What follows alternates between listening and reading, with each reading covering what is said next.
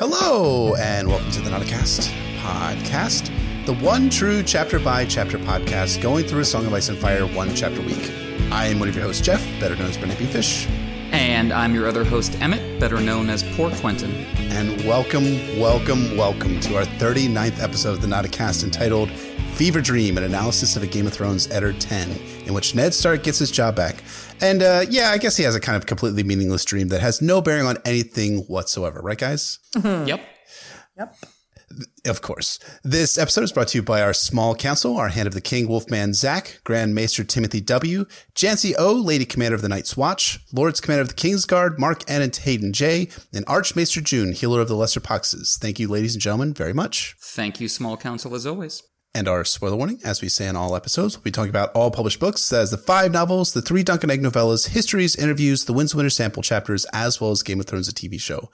Anything and everything. And we have a very special returning guest to the show.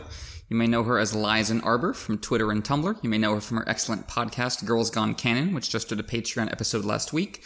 Every Day is Halloween, about identity in disguise, and this month's episode on Dance of Dragons in Depth, When Fire and Blood Drops. Or you might know her from her excellent appearance on our episode on Sansa 2, my favorite chapter in Game of Thrones. It's Chloe Ketchum. Hey guys, thanks so much for having me again. I'm really excited to be here. Hey, so happy to have you back. It's awesome. Welcome back. Thanks. We're going to get so sad about Lyanna Stark. Yay. This is a good chapter to have you on for specifically because of the sheer emotions about Lyanna and Ned Stark, who I know are two of your favorites. I didn't mean to take over your synopsis, Jeff, but I think I just did it. Let's get sad about Lyanna Stark. Yes. I know. It's okay. We're all going to get sad about Lyanna Stark. Well, actually, you two are going to get sad about Lyanna Stark. I'm going to fade into the background for about, 4 or 5 hours, and then I'll pop back in when we're ready to talk about the things I like about this chapter. But no, it's super awesome to have you back here. And you guys, as you guys all well know, Chloe is a great friend of ours. As much as we banter back and forth on Twitter and Facebook and various different types of medium, we love her to tears, and we're so happy to have her back. And she has a fantastic, wonderful podcast that is doing fantastic, wonderful things in this world. Yeah, we just got to Sansa Stark a little bit ago. We do our podcast. If you haven't checked us out, if you have an extra slot in the lineup, please feel free. I know it's hard. There are a lot of amazing podcasts out there right now in our community, but we are doing a point of view by point of view read through, which means we go character by character, where Nauticast is going chapter by chapter. So we focus a lot on character motivations, analysis of that, theories around the community, and, just us stuff. Eliana Arithmetric on Twitter and Glass Table Girl on Reddit is my lovely co-host. So give us a check out, of course. Hallelujah, brothers. We've both been on the show, of course, myself for Quentin and Jeff for Barristan. Yes. More relevant to this episode, I think maybe the best episode you guys have done is the one you did on Eddard 10 and 11 in A Game of Thrones, just kind of covering the depths of his characterization and how he got into it emotionally. So we're definitely standing on the shoulders of giants as far as this chapter goes. Thankfully, we have a giant here with us, so works out. Yeah, we were super excited to have Chloe back and all of her expertise in this chapter and about Lyanna Stark, the Danes, and all the sorts of great stuff about this chapter that make this chapter so iconic in the lexicon of A Song of Ice and Fire. And it's good to have one of the greats here talking about it with us. So thanks so much for being on, Chloe. Thanks, guys. Our question this week comes from Sir Manu the Saddlemaker, another one of our distinguished guests from our episode on Bran 4, A Game of Thrones. And he asks, we know that the Battle of Ice and the Battle of Fire, which, if you're not familiar, the Battle of Ice is the struggle over Winterfell and the Crofters village between Stannis and the Boltons, and the Battle of Fire is the struggle for the control of Meereen between Dany and Barristan's forces and the Slaver forces, will be 2 early events in the Winds of Winter, but I'm curious as to how you think they will be laid out structurally in the book itself. Do you think we'll get a chunk of consecutive chapters that's basically one battle, and then the chunk that's the other, kind of like with the Blackwater, but twice? Or do you see George writing them as concurrent events and our POVs jumping between the 2 battles? How would you structure it if it was up to you? Are there any key thematic similarities between the 2 battles that can be made evident with some thoughtful juxtaposition? As always, thanks for taking the question, and keep up the excellent work. Well, thank you, Manu, my friend, for the question. And Jeff, I know the battles and the structure of the early bits of the Winds of Winter is a favorite topic of yours, so why don't you take it away? Yeah, it's a fantastic question, Manu, and I'm so pleased you asked a question after my own heart. That just makes me all warm inside of my cold, cold, dead heart. But so yes, we do know a little bit of George's original intent when he was writing A Dance with Dragons. This actually came only a few months ago. Back in May 2018, George answered a question on his live journal, actually his former live journal. It's not a blog. It's on his website, in which he'd said, "My original intent was to end Dance with two big battles. Yes, intercutting between the two of them, each told through several different points of view. And both battles were partially written, but not complete, which was becoming the issue. Also, maybe even more to the point, not yet good enough in my estimation. Battles are bloody hard, and I wanted those to be great." So what George is saying here is that his original intent was that he planned to have the Battles of Ice and Fire be intercutting chapters. So you'd have a Victarion chapter followed by a Theon chapter, followed by a Barristan chapter, followed by a Tyrion or Asha or Bran chapter.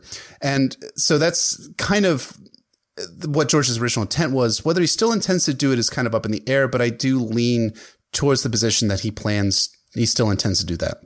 So when you're talking about the order for the battles, we know that George has said he plans to open the Winds of Winter with the two battles. He had said that back in 2012. Whether that still is intent in 2018, again, is a little bit ambiguous, but I still think that's probably what's going to happen.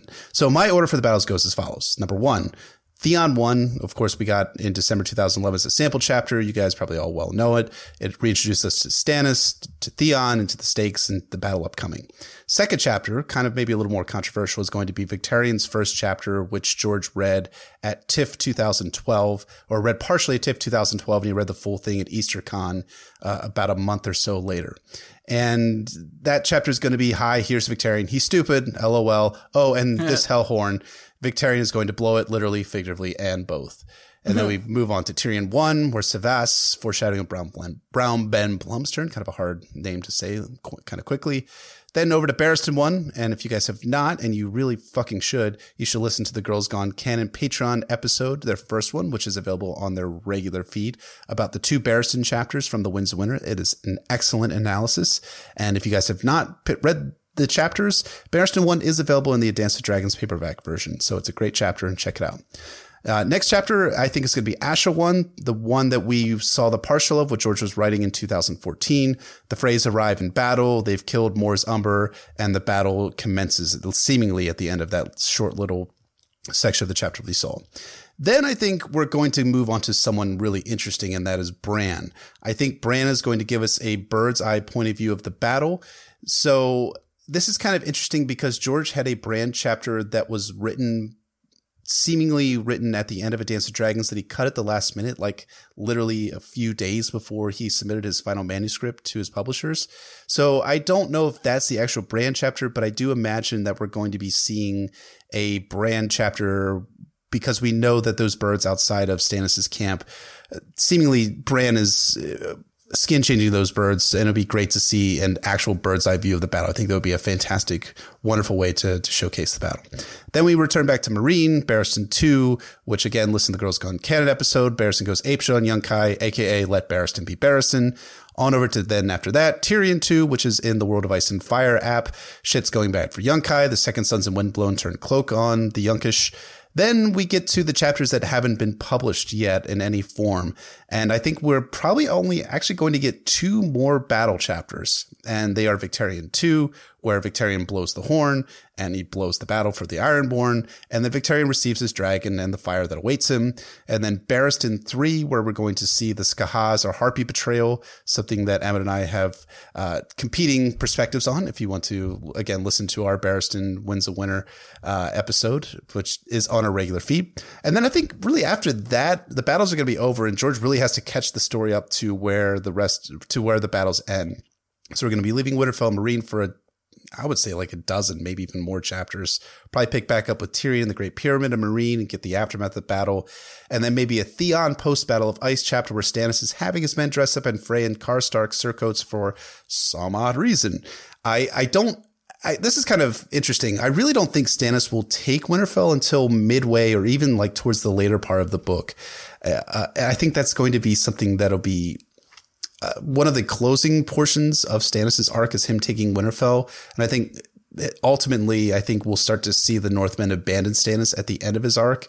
That's kind of seemingly at the very end of the Winds of Winter, we'll start to see, the ramifications of Robb's will being revealed and what happens after that. So I've been talking for a fucking minute. So you guys go ahead and give me your thoughts and give Manu your thoughts on how you think this battle is going to be structured.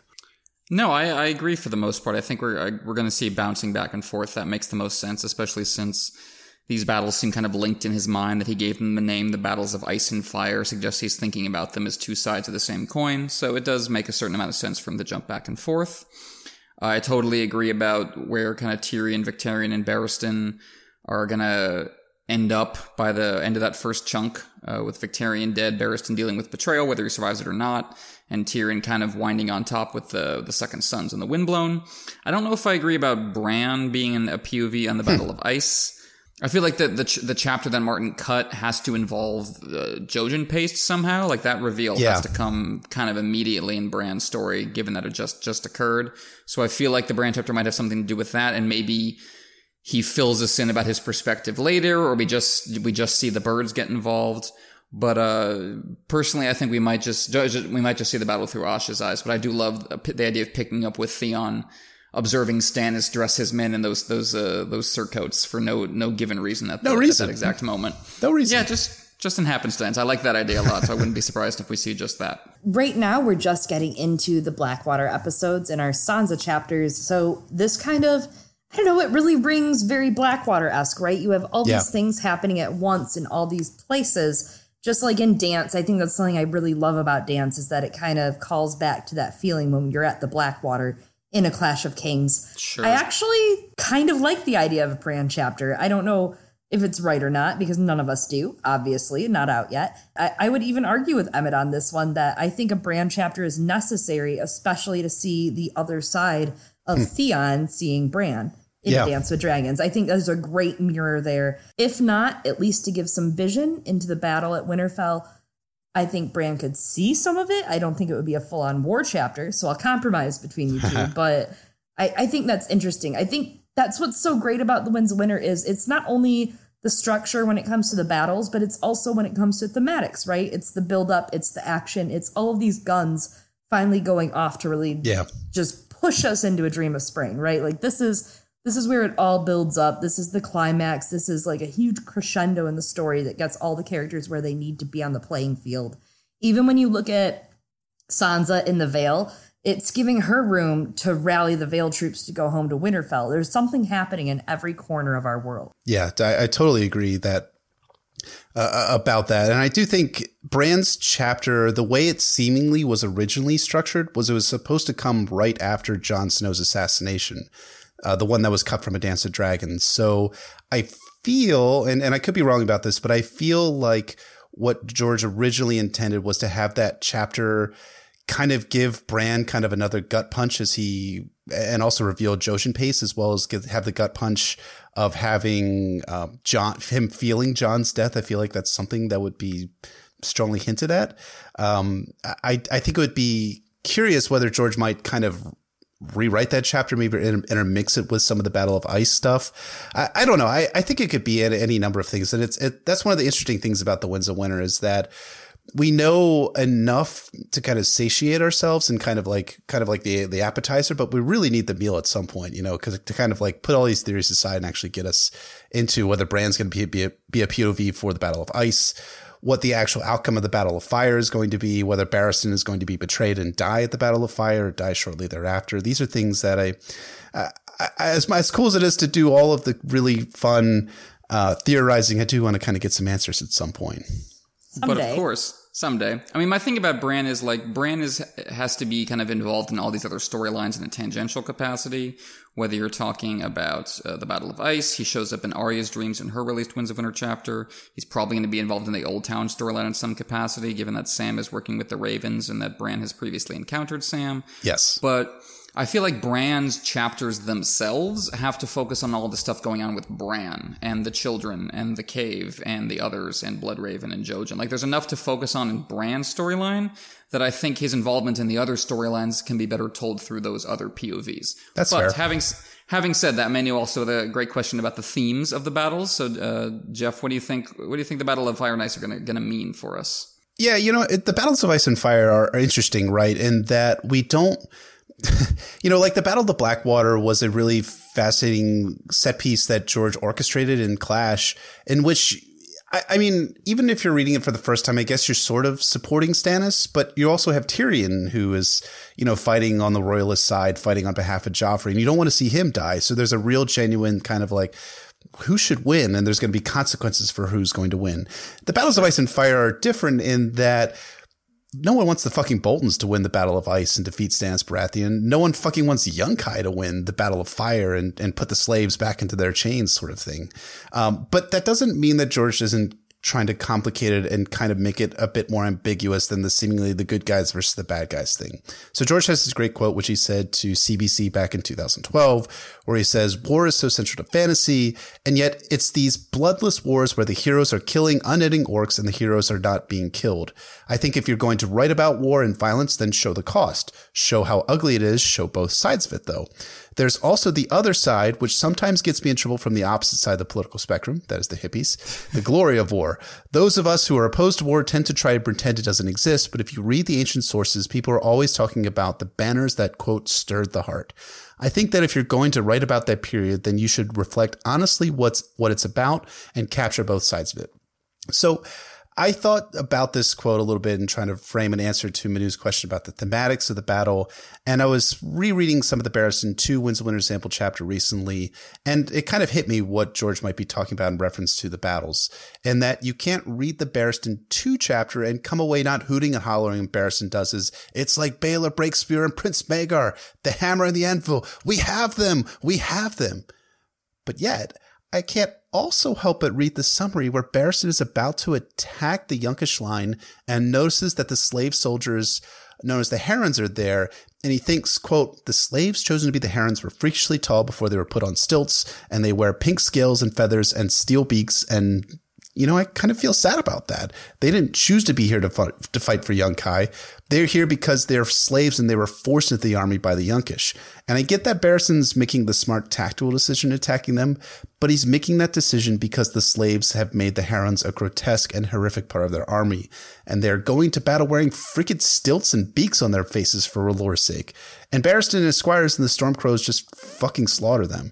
And really, it's a huge, huge gut punch when you consider that Dany's original mission in Slaver's Bay was to free the slaves. And now her hand, Barristan, is killing a whole lot of them in order to win this Battle of Fire. So I think that George is having kind of a showcasing both sides of the Battle of Fire here. I think it's also going to be kind of like a fuck yeah moment, like when Stannis sinks the Freys in the ice lakes. But at the same time, you're going to be watching dudes drowning underneath of ice and like drowning in their armor sort of thing. Like that stuff, as much as you're like, yeah, they kind of deserve it for the Red Wedding. At the same time, you're like, but you're watching people die in the worst, most awful, horrific way possible. So it's kind of, you're supposed to feel ambiguous about battles and wars and the violence. And you're supposed to, and George wants us to see that violence and also see the glory that you can kind of feel, the exaltation that you can feel in that. So I think that's probably my answer for the thematics that George has in mind for the battles. But I guess we'll have to see how the outcome kind of presents itself as we get the Winds of Winter next week. The High Lords play their games of Thrones. Yeah, really couldn't put it in better than that, Jeff. I think that's perfect. That is the both sides of the coin there in that Barristan chapter summary. Sadly, we don't have the full chapter at this point. There's only a summary available. But once again, Winds of Winter next week. Next week, man. I mean, the saddest part about all of that is like not only the slaves that were chosen to be Herons, like, yeah, they were on their stilts and they wore pink scales and feathers and steel beaks, but they wore chains. They were chained to each other in this battle in Barristan 2. They're all chained together in a big long row. Like, can we just talk about Lil Pigeon? Let's talk about Lil Pigeon. This is our hour-long segment on Not a Cast podcast featuring the Hallelujah Boys and Chloe. And I'm here to talk about Lil Pigeon. No, I don't really have more than that, but it's messed up, right? Like, that's messed up. It's not right. It's not it's just like how, these boys just go off to war. It doesn't matter whose side they really fight for in the end. They're not fighting for a person. They're fighting for their own lives and their own identity. Yeah. Yep. Superbly said. And you think you see that in Quentin's story as well, not only with him, but with the green boys he kills outside Astapor. So I think that's a repeated theme, not only in the series as a whole, but especially in the fight for Slaver's Bay and A Dance with Dragons. True that. So Thank you, Manu, for the question. It's a fantastic question. You got a lot of thoughts from all of us, but especially from me. So I appreciate the ability to speak on this episode. We'll let you. Oh, yeah, I appreciate it. So thank you for the question. And we're also wanted to announce something kind of cool for you guys. So as we've been talking about for the past couple of weeks, Emmett and I are planning to go to the George R. R. Martin event in Jersey City on the 19th of November 2018, where we're going to get signed copies of Fire and Blood Volume 1. No big. We're just going to meet George and get signed copies of his books and do all those sorts of things. But one of the cool things that we wanted to announce is that we are planning to do a live episode of the Nauticast podcast alongside of our friends from the Girls Gone Canon podcast, in which we're going to be talking about George's appearance. And I'm sure Chloe has about 15 questions, 14 and a half of them related to Ashara Dane, but we're going to be talking about some of the questions that George answers. And when he announces the wins and winner, which of course he's going to be doing at this event, we'll be able to give you our live reactions to it. So stay in touch. More details will be forthcoming. But in addition, kind of another cool thing, in addition to the Girls Gone Canon podcast being there, we'll also have Matt, a.k.a. Joe the Magician, who you guys have probably seen some of his videos and essays on the Song of Ice and Fire subreddit and on YouTube.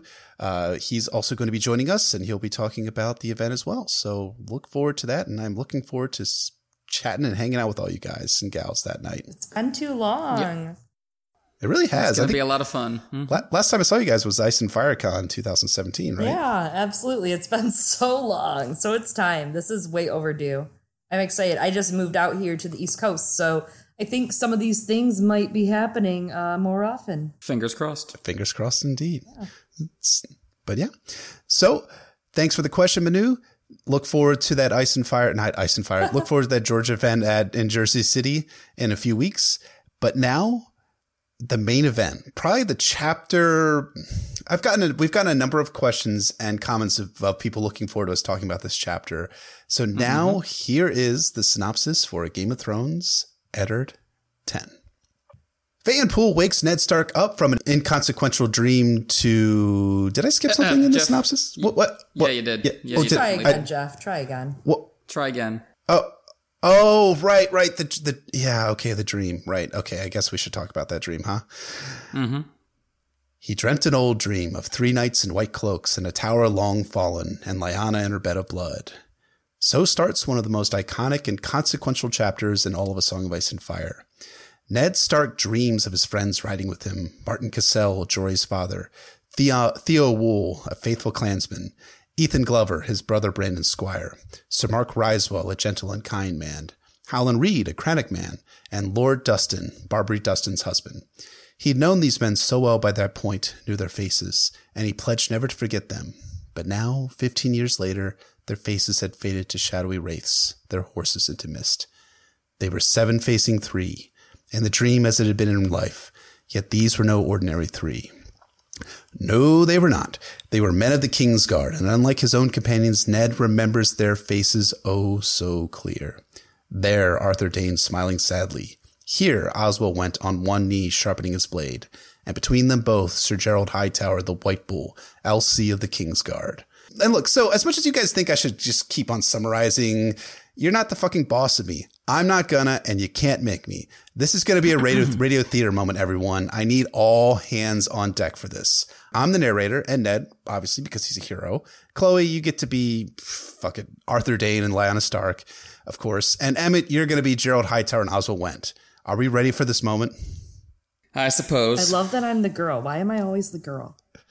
Well, because there's one female I part. know, I'm ready. Let's go. Okay.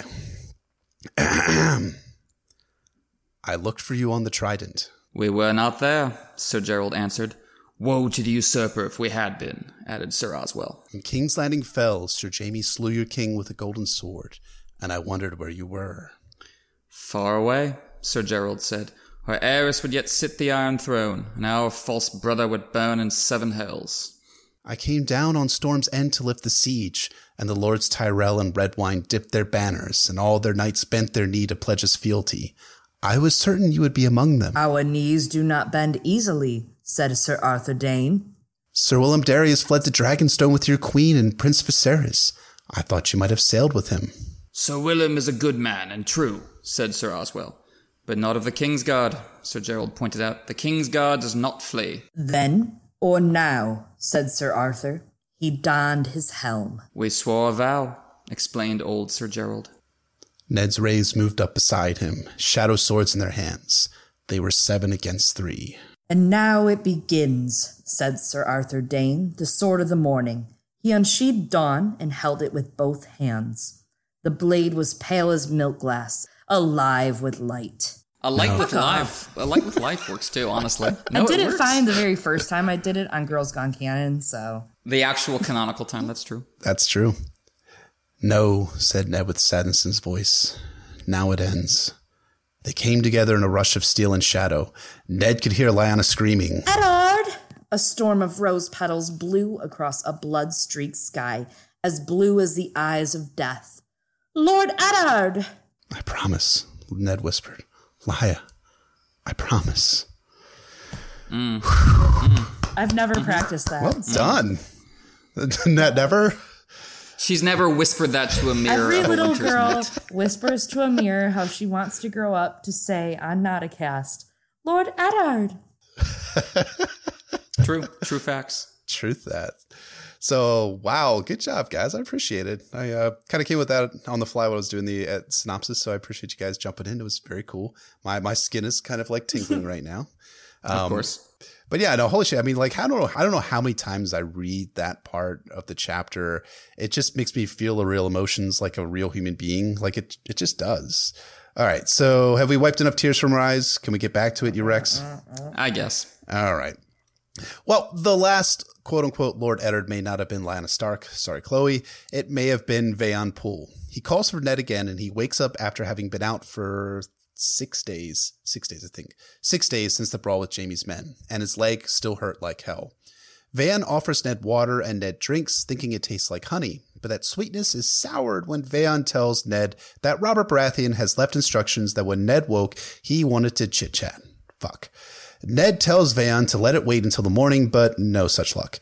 The king's instructions were clear. Ned curses Robert in hopes that the message wakes Big Bob up, but first summon... Ned's about to say Jory, but then he remembers, summon the captain of my guard. The new captain of the Winterfell Guard, Alan, steps in. Ned asks after the status of things, and it's all gone south. Jaime's gone, probably headed for Castle Rock to join up with Tywin. Oh, and everyone knows that Catelyn has taken Tyrion prisoner.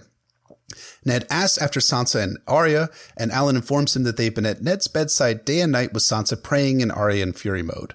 Alan had never seen such anger in a girl before witnessing Arya's reaction to what happened to Ned and his men. Ned tells Alan to keep the girls safe, fearing that it's only the beginning. No shit, Ned. Alan says no harm will come to the girls and that he'd stake his life on that, because of course he would. And what about Jory and the men who died on the streets? They're with the Silent Sisters. Jory would probably have wanted to be buried by his grandfather. Now for a mini dose of sadness. Ned thinks that's probably true, as Martin Cassell had been buried at the Tower of Joy. Ned had taken the tower down stone by stone and built 8 cairns on the ridge. Rhaegar had called it the Tower of Joy, but it was only a bitter memory for Ned. They had been 7 against 3, yet only 2 had lived to ride away. Only Ned and Howland Reed had survived the battle, and it's not a good sign that Ned is dreaming that dream again after so many years. Ned thanks Alan for his service, but Veon Poole returns to inform Ned that Robert and Cersei are outside the door. Uh-oh. Ned pushes himself upward as pain shoots through his leg. Cersei's appearance was unexpected and totally unwelcome. Ned orders Veon to send the king and queen in, and the motley couple marches in. Robert had actually dressed, though, and of course he had brought a cup of wine.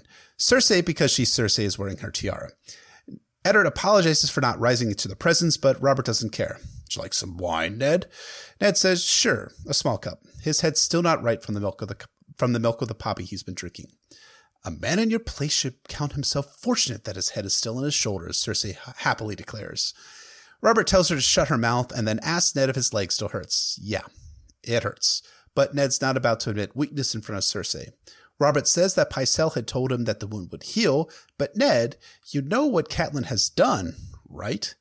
Yeah, he knows. Catelyn is blameless because she has only done one thing wrong in her entire life. You see, Ned had ordered Tyrion arrested. He lies. Well, Robert's not happy about that, and Cersei less so. By what right do you lay hands on my blood? Cersei demands. Who do you think that you are? Why, Ned's the hand of the king, and he keeps the king's peace. You were the hand of the king, but now... Robert tells her to shut up again. Ned answers Robert's question, but Robert's also displeased with Ned.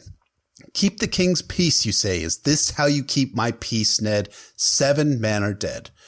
No, it's actually 8, Cersei corrects. Another Lannister bro had died in the morning. Robert grumbles a bit about the troubles in his realm and declares that he's tired of it all. When Ned tries to tell Robert that Catelyn had good reason to imprison Tyrion, Robert cuts him off. I will not have it. To hell with your reasons, Ned. You will command her to release the dwarf at once, and you will make your peace with Jaime. No, Robert. 3 of Ned's men have been murdered at Jaime's command. He's not going to forget that. My brother was not the cause of this quarrel, Cersei retorts. Ned was drunk and coming from a brothel, you see, and attacked Jaime. Yeah, that's the story. You know me better than that, Robert, Ned replies. Ask Lord Baelish if you doubt me. He was there. Well, that slimy fuck known as Creepy Finger hadn't backed Ned up, of course. Littlefinger's story is that he'd ridden off before the fighting had started, after Ned had indeed gone to a brothel and Littlefinger hadn't really seen anything. Oh boy, Ned's angry now. He wasn't in a brothel to frequent sex workers. He was there to see Robert's daughter, who, by the way, looks exactly like you, Robert, and looks exactly like your first bastard that was born in the Vale, Maya Stone. Ned looks over to Cersei, whose face is an icy mask. Robert's not happy either. He thought that Barra's mother had more sense. How could she have more sense, Robert? The girl was maybe 15, and she's completely in love with you, you goddamn moron. Aren't you like 35? Gross, immoral, and stupid, dude. Mm-hmm. Robert tries to do his not for the queen's ears routine, but Ned's not done. Nothing he says is going to make Cersei or anyone happy. Jaime has fled, and he must be brought to justice. Robert tells him no, that the quarrel is finished. Is this your notion of justice? Ned intones. If so, he's glad he's not the hand of the king anymore. And then Cersei decides to make things worse. If any man had dared speak to a Targaryen as he had spoken to you... Wait, Robert interrupts. I'm Aerys in this scenario. No, you're supposed to be the king, Cersei corrects. But really, what's up, my lord husband? Stark dishonors you, takes your in-laws hostage, and you stand there like a big baby asking if Ned's leg is hurt. Robert tells her for the fourth, I don't remember. He just tells her again to shut up, which again causes Cersei to do the exact opposite. What a jape the gods have made us to. By all rights, you ought to be in skirts and me in mail. Oh no. Shit. Robert purples with rage and backhands her hard, sending her spiraling towards the table behind her. She hits the table and bounces off and falls, a red mark spreading across her face. Ned thinks that by tomorrow a purple bruise will cover half her face. I shall wear this as a badge of honor, Cersei announces. Wear it in silence or I'll honor you again, Robert growls. Whew. Robert orders Sir Meryn Trant to take Cersei away, but which he does so silently. Aerys Kingsguard much? Yeah. Robert complains that it's not really his fault that he just brutally smacked his wife. She pushes him she pushes him to do these things, but it's not kingly for him to hit her. I was always so strong. No one could stand before me. No one. How do you fight someone if you can't hit them? Confused, the king shook his head. Rhaegar won, damn him. I killed him, Ned. I drove the spike right through that black armor into his black heart, and he died at my feet. They made up songs about it, yet somehow he still won. He has Lyanna now, and I have her. Ned tries to talk to Robert, but he's done with talking. He's off to go on a perfectly normal, not at all dangerous hunt where no one will be out to kill him in the Kingswood. Whatever Ned wants to say can wait. What? No, Ned'll be gone by the time he gets back if the gods are good. Robert had commanded him to return to Winterfell after all. Don't you remember, Robert? Robert retrieves the hand's clasp from his pocket and hands it to Ned. The gods are seldom good. Like it or not, you're my hand, damn you. I forbid you to leave. Ned takes the clasp, thinking he has no choice. No, Ned. Run, Ned. His leg throbs and he feels helpless as a child. He tries one last thing. The Targaryen girl. God damn it, Ned. Can't you see I'm done with talking, Robert groans. It's done. The deed is done. When Ned asks why Robert will want him his hand if he's not going to listen to him, Robert gets into good old boy Robert mode. Why? Why not? Someone has to rule this damnable kingdom. Put on the badge, Ned. It suits you. And if you ever throw it in my face again, I swear to you, I'll pin the damn thing on Jaime Lannister. Ouch. And that, my friends, Romans and countrymen, is a Game of Thrones Eddard 10. One of those chapters that just stays with you forever, really. I mean, if we're being honest.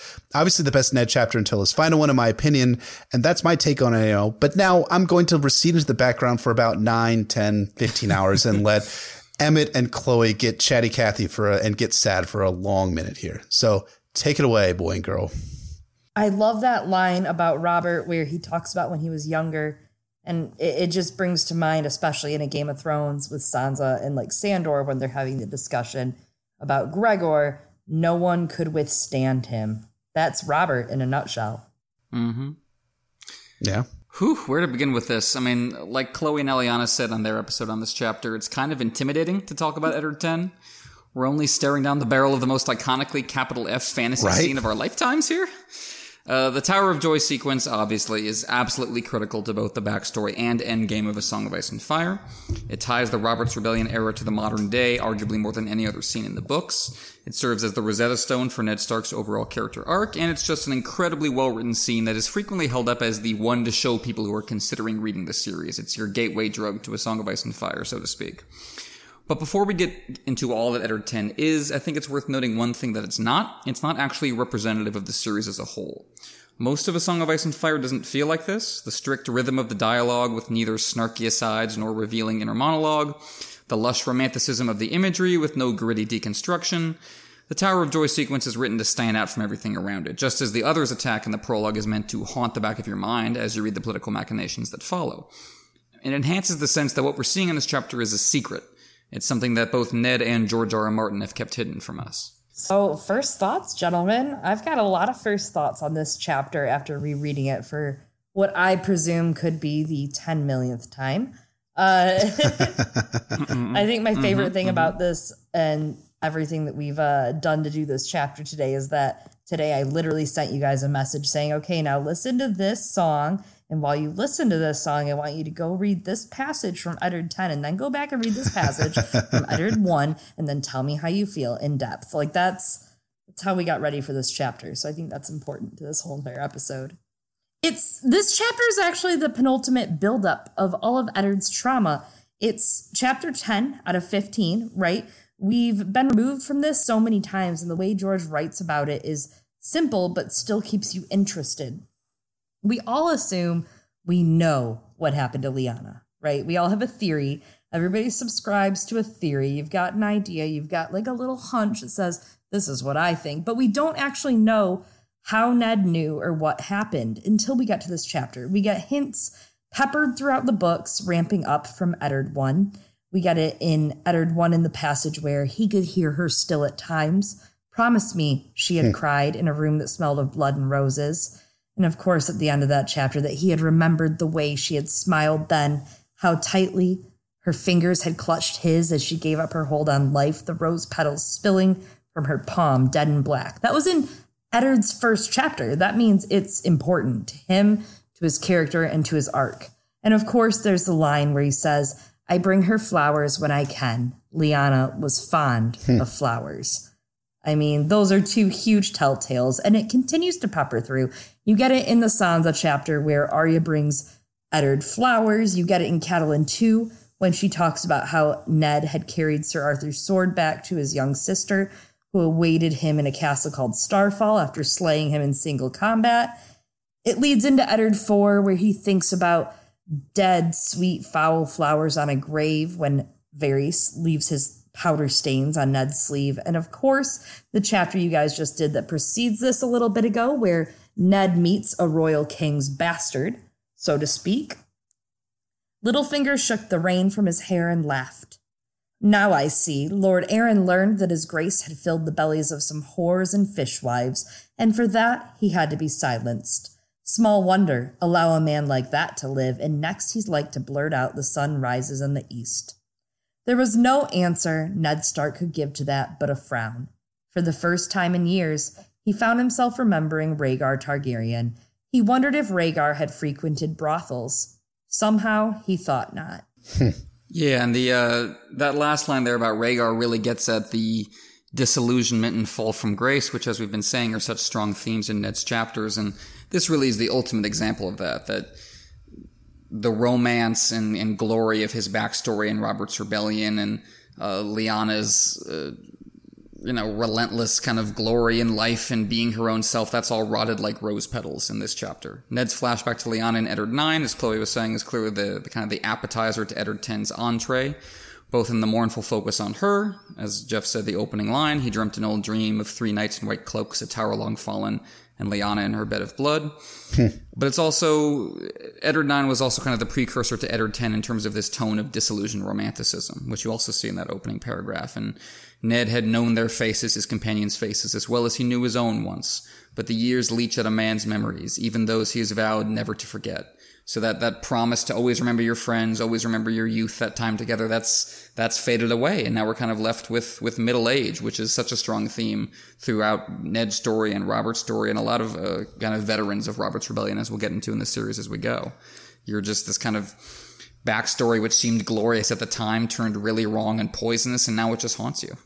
Yeah, it's kind of, it's interesting. You guys have brought up something that I never thought about before, and that you talked about the line from Eddard 9 where Ned thinks about Rhaegar for the first time as that being the appetizer to what we see in Eddard 10. I do have to wonder, that's one of Ned's final thoughts before his confrontation with Jaime and the little fight that ensues. And I do kind of wonder, how it's interesting the way that dreams work, right? You could take a straight line of dialogue from something that happened 4 days ago and that becomes a full dream, or an event that occurred years and years ago that you relive. You have to wonder whether Ned's thoughts of Rhaegar is something that triggered his subconscious to then kind of spring into action and kind of bring out the Tower of Joy, something that he has consciously tried not to think of for 15 years now. And he is now it's being brought to the fore by Littlefinger's japes, and now he's remembering Rhaegar, and then that leads him to him fighting after Jaime going unconscious, and then remembering the Tower of Joy and remembering the sequence of events leading from Rhaegar and Lyanna to the events at the Tower of Joy. Yeah, it's a contrast to his investigation of what Jon Arryn was up to and what the Lannisters are up to, and that he's trying to find something out. This is something he really doesn't want to think about. This is something he's trying not to investigate, not to uncover, to keep locked in the back of his head, because he's flashing back to the moment he lost his innocent faith in dreams and songs. When we did Eddard 9, we were talking about how he said to Lyanna, Robert's going to be a different man after he's married, just like the kind of Sansa-esque belief in the kind of the transformative power of love and all the chivalric tropes. This is when they really died for him. And, A Song of Ice and Fire is always about this fall from grace, the moment all the smiles died, to use a quote relevant to Ned and Lyanna's story. From the Knights of Summer and the Clash of Kings, to Quentin's quest and A Dance with Dragons, to The Long Night, when we finally get to that in the series. That's the ultimate moment all the smiles died.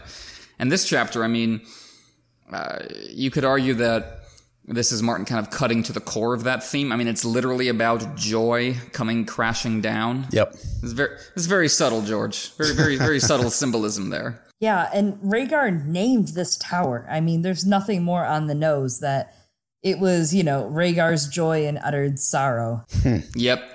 Perfectly said. Lyanna is herself really, when you look at how she's presented as a youth, when you look at her love for Rhaegar's songs and her kind of innocent belief in upholding her father's bonds. Like, she herself is the fantasy reader forced to grow up too quickly, a la both Sansa and Arya. Yeah, that's terrific. That's great stuff. Yeah, absolutely. Sansa is that part, as I've said before, of Lyanna that, that loves the songs, that loves the Crown Prince, where Arya is the one that wants to fight and has that slowly simmering wolf blood when it comes to that. She wants a sword, where Sansa wants her agency. And it's interesting how Lyanna is the parts of what Ned loves and what Ned also hates, what killed her in his eyes and what kept her thriving. Yeah, beautiful, willful, and dead before her time. He loved the beauty and the willfulness, but now he's thinking to himself, is that what led to her being dead before her time? How do I hold on to those values? How do I hold on to those songs, the innocence, everything I loved, when I've been brought up against the reality that it's mortal and it's flawed and it doesn't always work out? How do I hold on to both of these things? And I think as such, Lyanna's bed of blood is there to undercut the intensely vivid high fantasy trappings of this scene. Because as the scene starts out, it's like the ultimate fantasy stained glass window, like the knights and their swords and the rhythm of the dialogue. But then what does all that amount to? What is it all protecting? What is it all orbiting? It's a young girl dying, frightened in her bed. So the Tower of Joy sequence is expressing that this is what making a fantasy messiah protagonist really looks like, and it's devastating. So it's the meeting point of blood and roses, to borrow that quote that Chloe said from Ned's first chapter. It's the equivalent of the bloody smear on a smiley face image that defines Watchmen. Yes. It takes the smiley face, the symbol of youth and innocence in naive Superman comics, and then just drops that little bit of blood on it, and that changes the whole picture. It's not just naive romanticism. It's not just grimdark deconstruction. What makes this chapter so powerful is that it's the meeting point between the two. Yeah, and to get kind of even more into that whole genre fantasy thing, we have to talk about the 3 Kingsguard knights that are there at the Tower of Joy, because in A Song of Ice and Fire, when we meet the Kingsguard knights that are currently standing guard over Joffrey and Tommen, these are not the same types of dudes that were there 15 years ago. These guys were the epitome of the knightly chivalric traditions that dominated Westeros before the end of Robert's Rebellion. Yeah, it's the ye old times when knights were true. This is kind of how Ned talks about the Kingsguard of that era.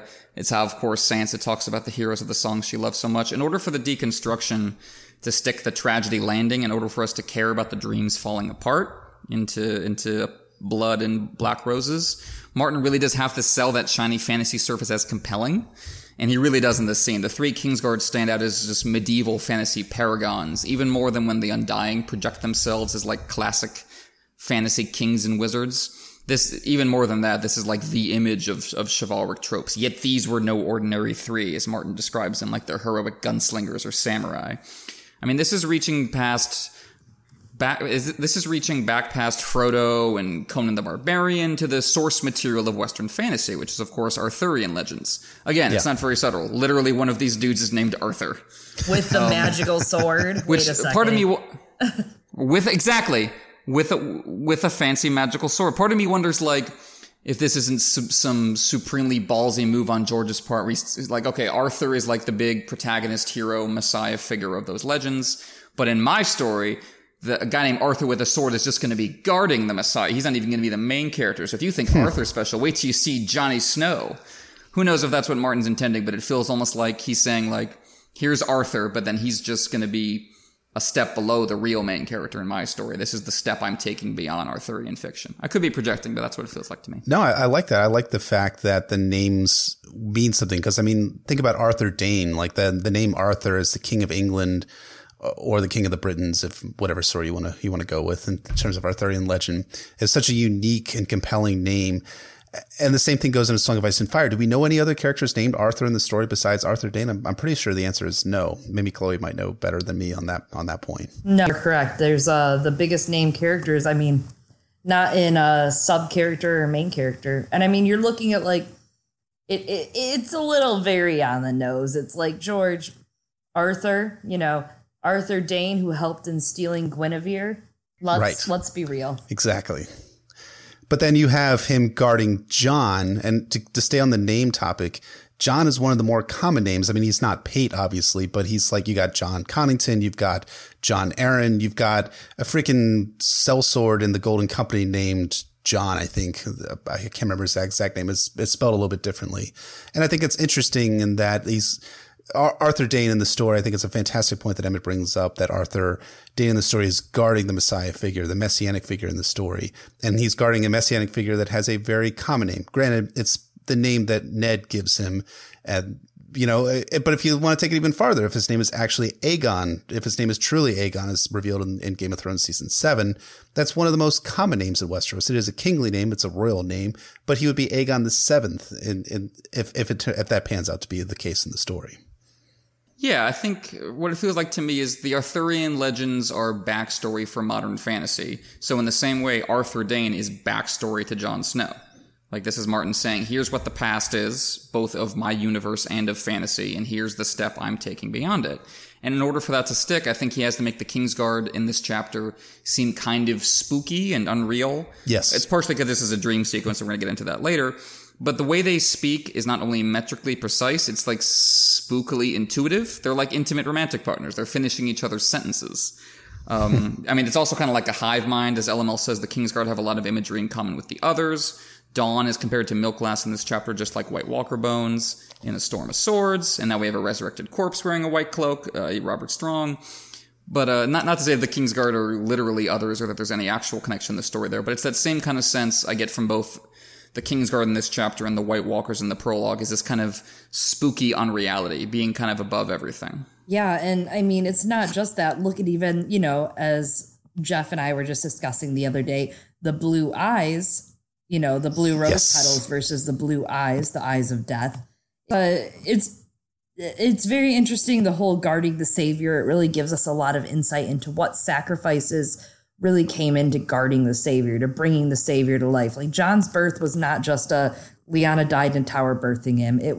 There was a huge battle. I was like, what happened when you guys were born? Not shit, right? Like, this was the three greatest warriors of their time died outside of this tower facing some guy who was mediocre at best with his sword, right? Like, he owned a Valyrian steel sword he couldn't even use in battle because it was too huge. Like, some guy named Howland Reed, like, who, it's this big, like, David and Goliath-y power struggle of, like, how could these guys who weren't crap and everybody died except these two?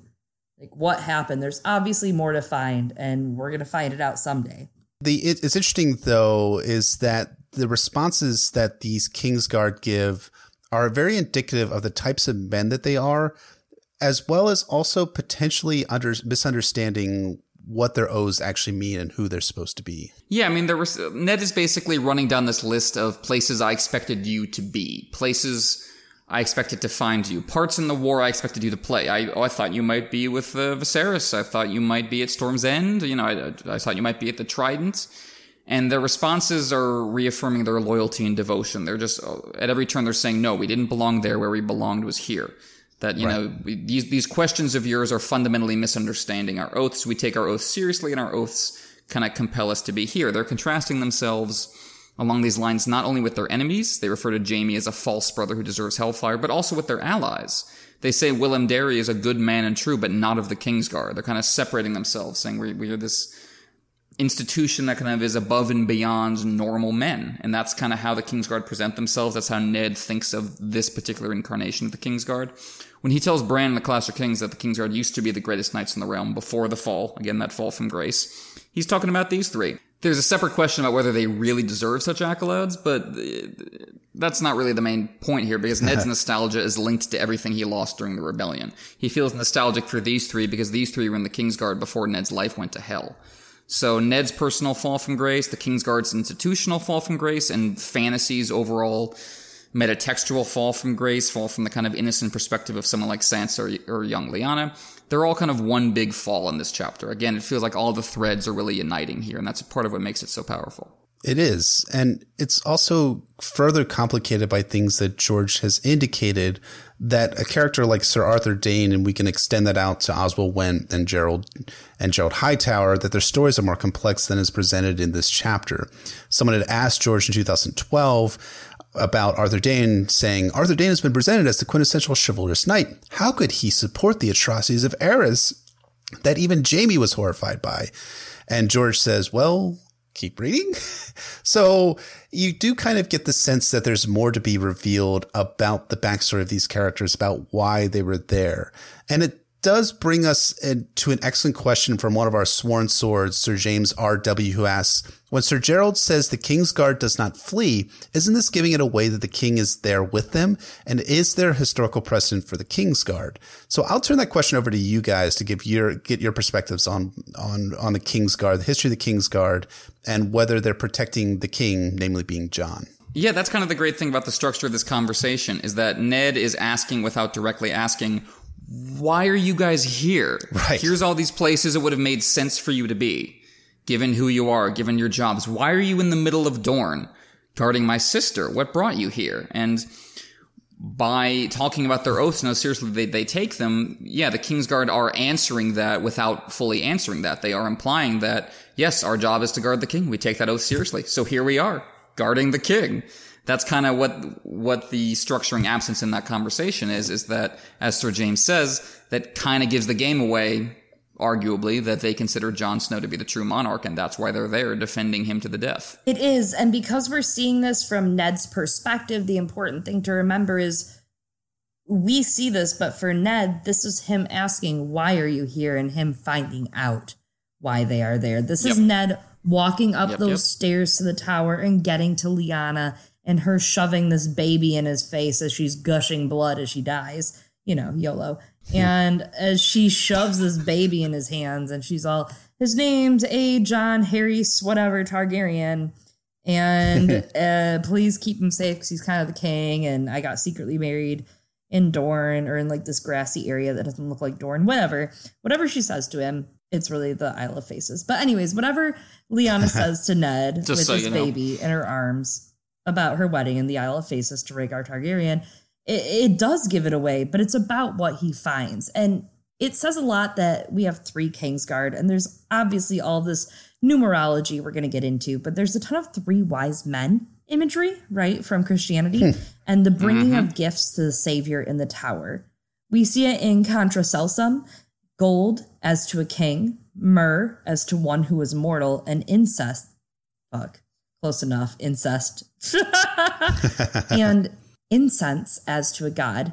So gold is a symbol of kingship on earth, frankincense, which is an incense, and as a symbol of deity, and myrrh, an embalming oil, as a symbol of death. All of these things are obviously very associated with this tower and with Jon in his life and in his death.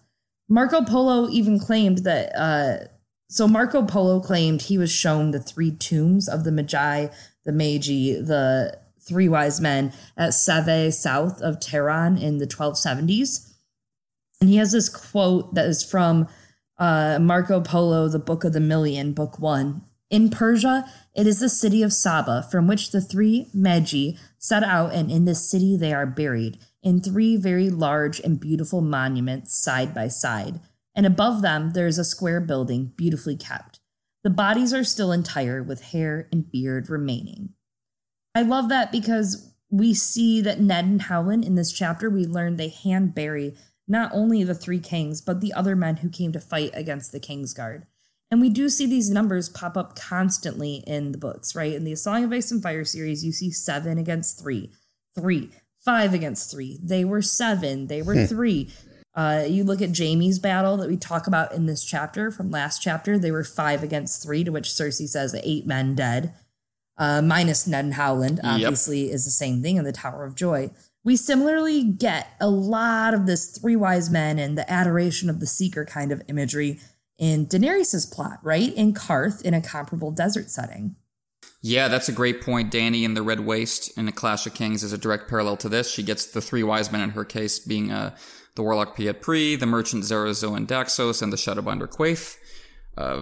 The desert setting comparable to the Red Mountains of Dorne, not only in terms of like Bethlehem and following the star across the desert, but also the idea of Fisher King and Corn King figures like Jesus, that where the world is a wasteland and the birth of the kind of Messiah figure needs to restore it. So it kind of makes perfect thematic sense to situate those stories in a desert. You've got like a Vias Teloro in Daenerys' plot, which he thinks about making the dead city bloom. Again, kind of fitting the imagery of flowers and dying flowers that we see here. So yeah, I think that's a great comparison between those two. Obviously, Jon and Dany are parallels in a ton of ways as characters. Yes. That's just one of many.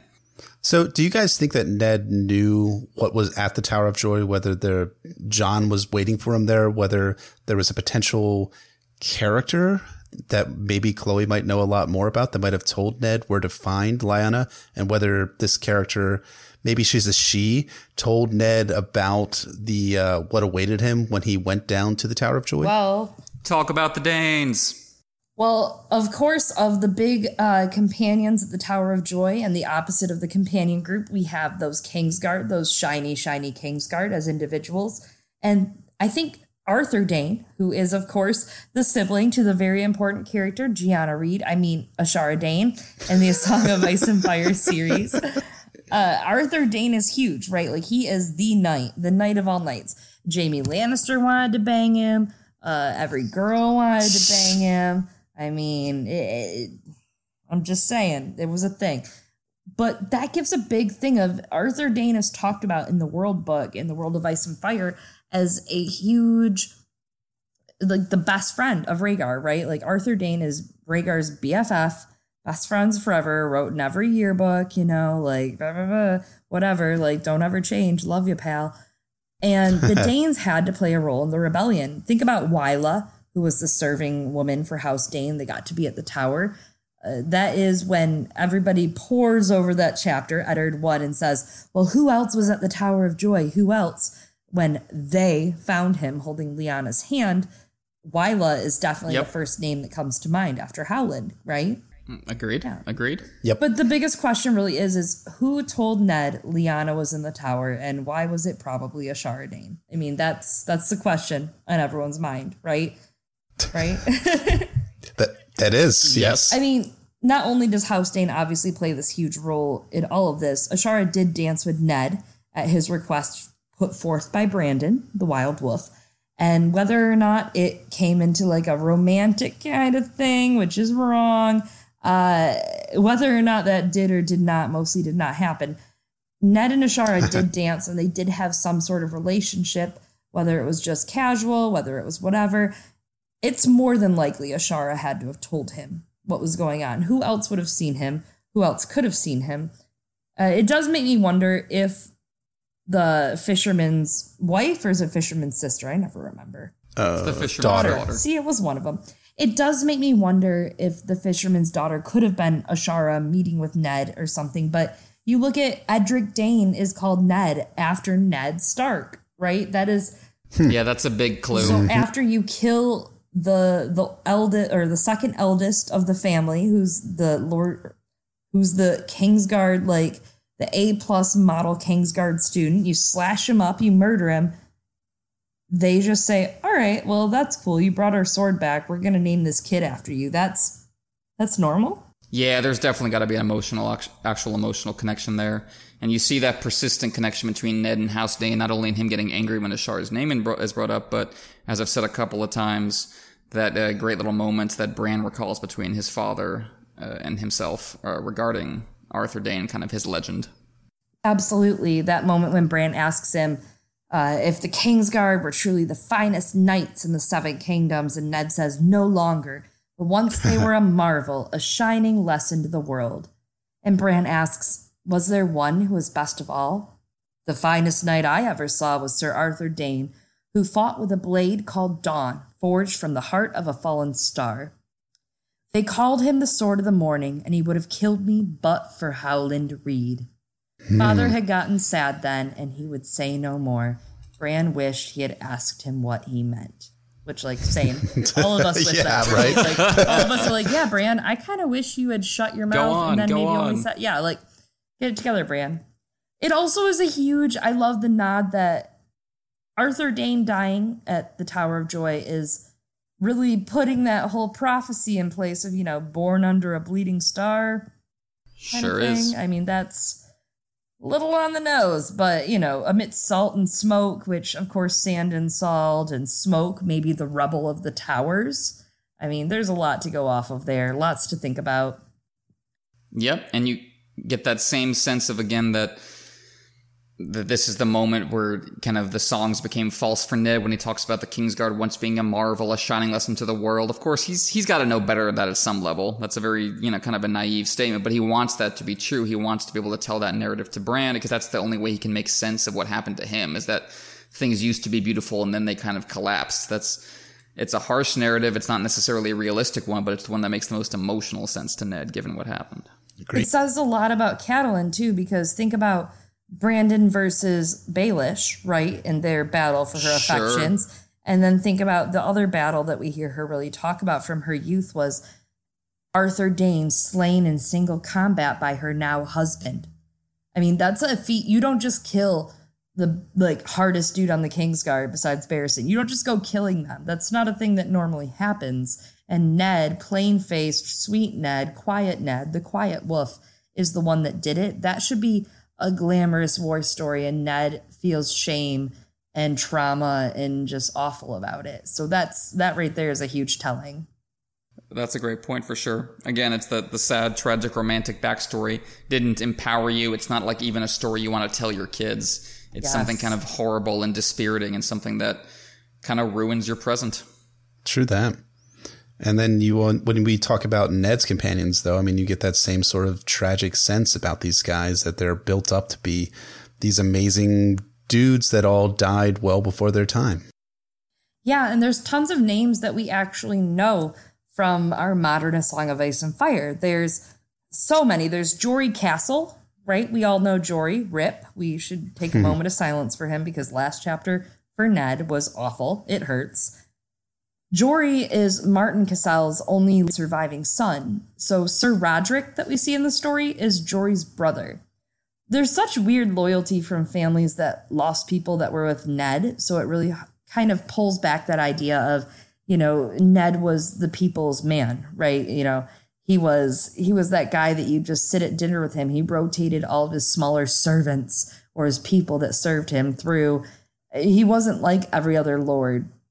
We get Theo Wool, who was with him, which presumably is related in some way to Hugo, as we know as Big Bucket Wool, since Theo was also named Buckets. So just a little connection there, right? Buckets, big bucket, big booty wool. I don't know. And Big Bucket's doing the same thing. He's marching to free the innocent Stark girl from the clutches of her husband. Obviously, Ramsay is no Rhaegar, obviously, but it's the same kind of thing where you see these Northmen marching off to their fates, knowing they might die to save the Ned's girl, whether it's his sister at the Tower of Joy or his daughter at Winterfell. I mean, it was Valiant Rickard's precious little girl this time. Valiant Rickard who rode to King's Land against Aerys' reign, went in there and he was killed wrongfully. It's the same thing as we look at the Red Wedding. We look at the Sept of Baelor. The Starks have just been getting shit on for a very long time. Mm-hmm. Willem Dustin and Mark Riswell were also present, which is a huge Barbary connection, right? Right there. Barbary Dustin. So Willem Dustin, which she never forgives, as we know, that his bones never came back, that Ned buried him in a cairn out at the Tower of Joy. We don't really know the relation with Mark Riswell. I'm sure we'll talk about that in a bit.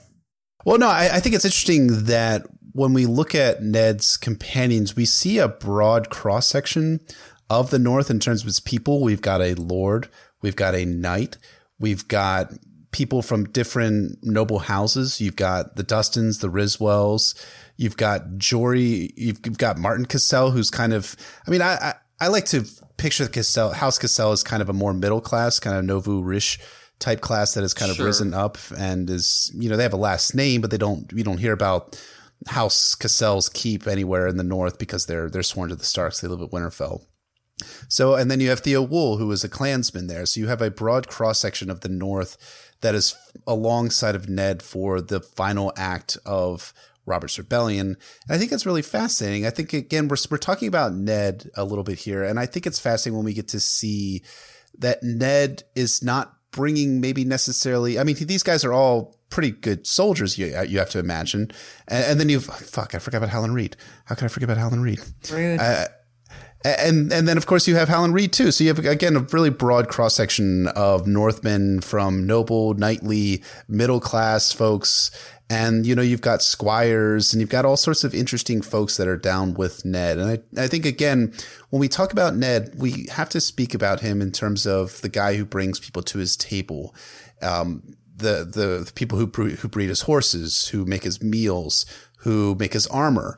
And I think here Ned's bringing the people from different statuses in terms of their socioeconomic background to the Tower of Joy. I think that's a testament to Ned and to his style of leadership. Yeah, and when you push it to the other side and you look at who is with Rhaegar Targaryen, you get the two most fiercely magical and shiny Kingsguard members, but versus the depth of what Ned brought with him, that tells a real story. Absolutely. You get into this when we see Ned's memories kind of alternately fading and staying strong when he describes these men. He can't recall the faces of his own companions. He says, in the dream, they were only shadows, gray wraiths on horses made of mist. But he can recall those of the Kingsguard, saying, and these were no shadows, their faces burned clear even now. And this gets at the double-edged sword of legacy, which of course is a frequent topic in A Song of Ice and Fire. As with Sir Hugh of the Vale at the Hand's Tourney, no songs will be sung of Ned's companions. Time has ruined his memories of them despite pledging to never forget them.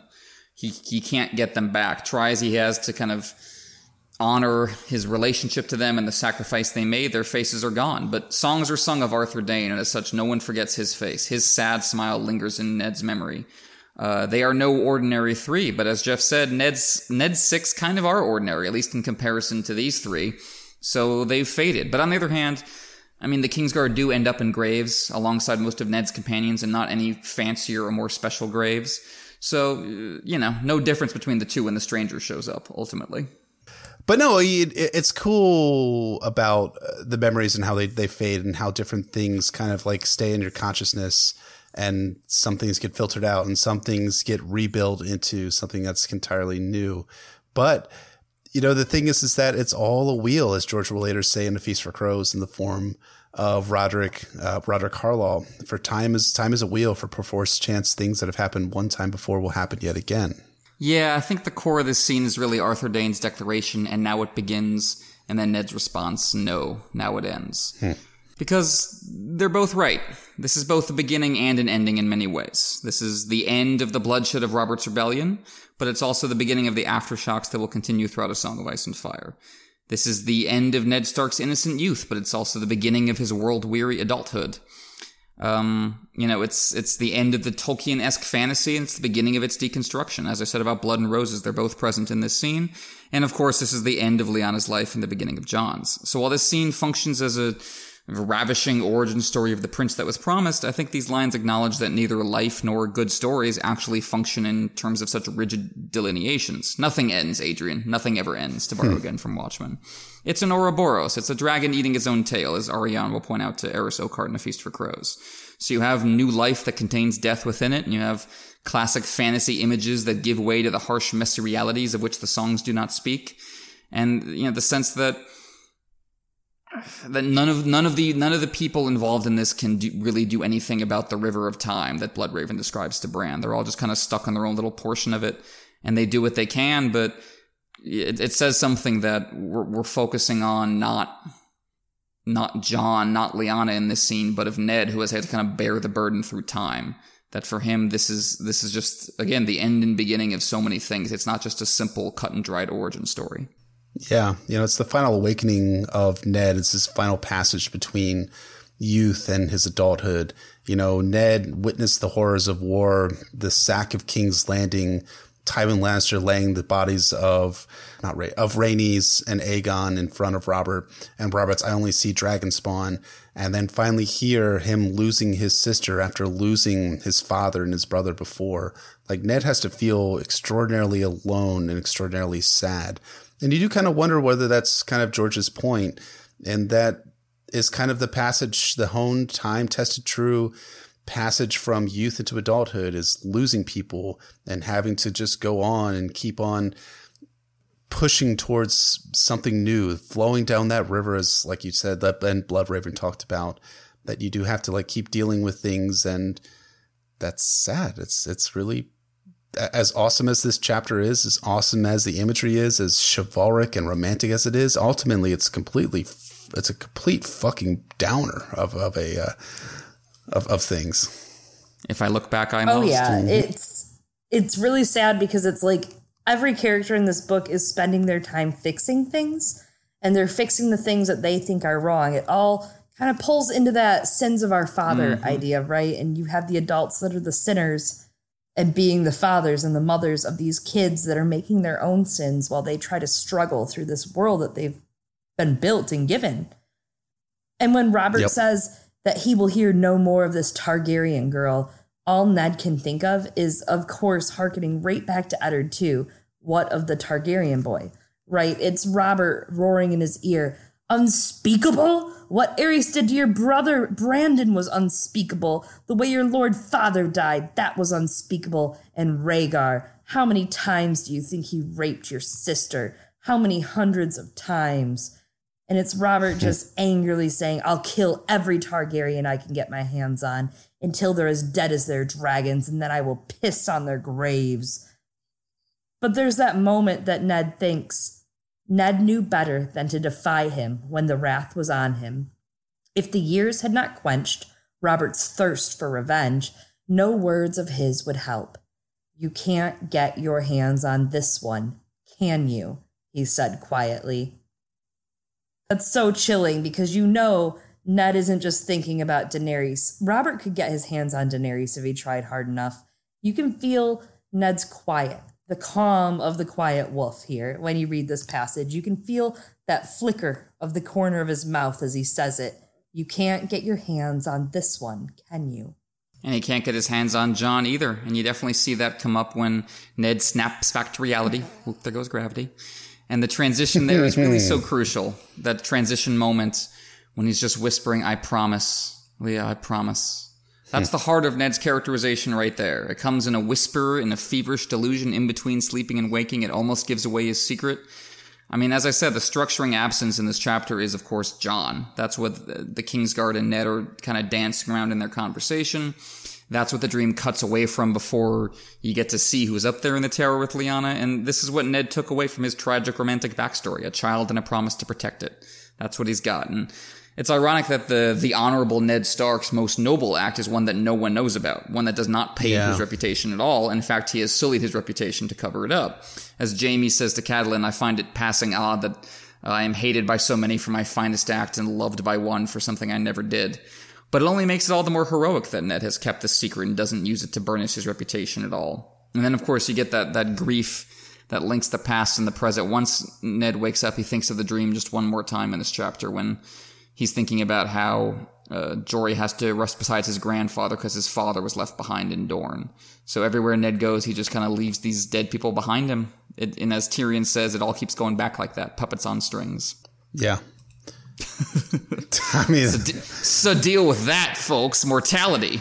Yeah, everybody dies. Yeah, we have to deal with it at some point. That's the question. Do you have to? I will literally never die, ever.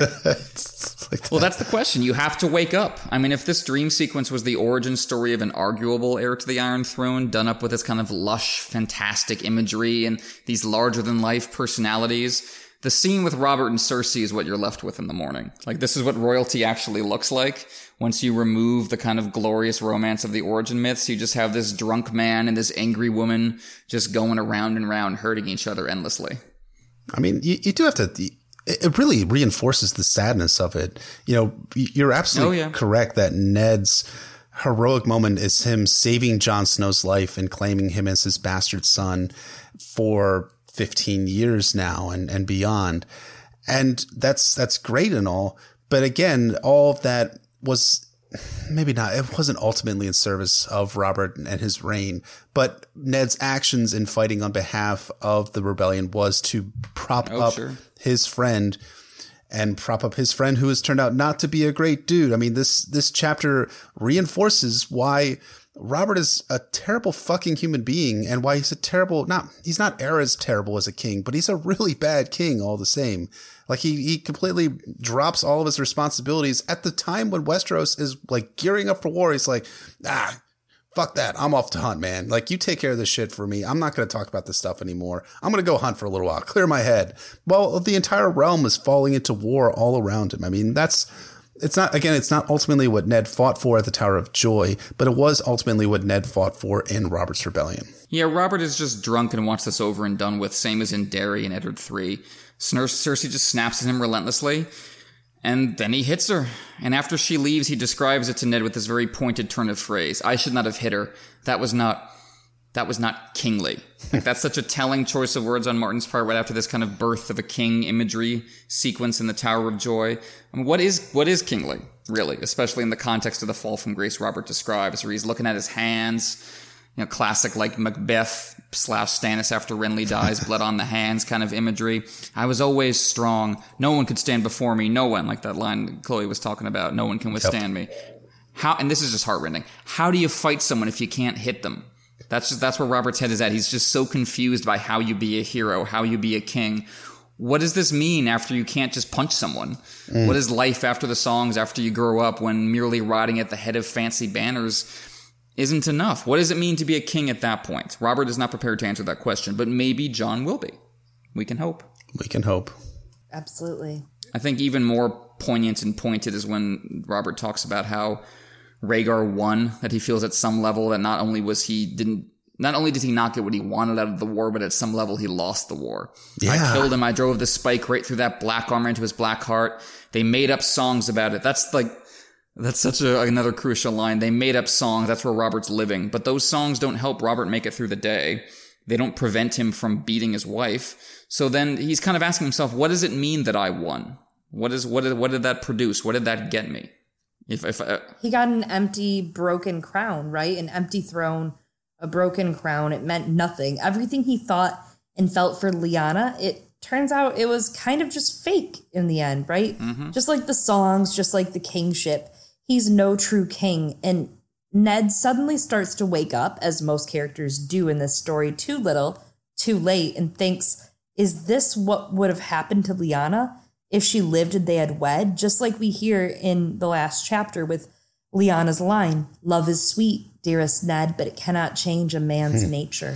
Yeah. You know, I found it so odd in this chapter on reread how Ned doesn't make an emotional reaction to Robert striking Cersei. And I think you guys have kind of clued me in as to why that's the case. You do kind of wonder whether Ned is non-reacting because he realizes or that he's non-reacting because he is suppressing those feelings about Lyanna and about Jon Snow here, much as he's done throughout his entire life in order to ensure Jon's survival and his ability to live a long and full life all the way to the age of 17 before he's stabbed, of course. But then, you know, of course, but rip for the moment, for like a week or so. No, forever. He's dead. Right? Right. Yeah, sure. Yeah. Sure, buddy. But no, it makes sense why Ned's just non-reacting here, because that is a brutal moment in the story which showcases Robert as this bad dude. Ned's not reacting. Why is he not reacting? He's not reacting because, as with all things related to Lyanna, he's imagining Lyanna in the situation. He's suppressing that. That feels like a very Ned reaction to what he's witnessing in his sickbed. He's passed that on to all of his kids, as we read with Sansa and Arya and even Bran in a bit, right? And it's sad because it led to him spending these years ignoring the world, so he didn't have to deal with this harsh reality that the king that he put on the throne led to brutal deaths and loss, death of children, right? All these secrets, and all for nothing because Robert has become what? A drunk, fat, abusive sot, right? Like, spending your years doing all that and realizing that you would seat your sister with him and thinking, wow, he would kill my nephew. Like, Ned needs a couple Xanax is what I'm trying to say.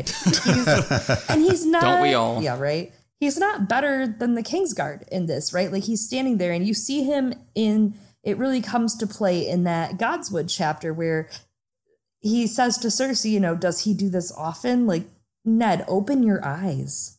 It's always been this way. Yeah, and again, it's that, the scales falling from your eyes. You said it perfectly.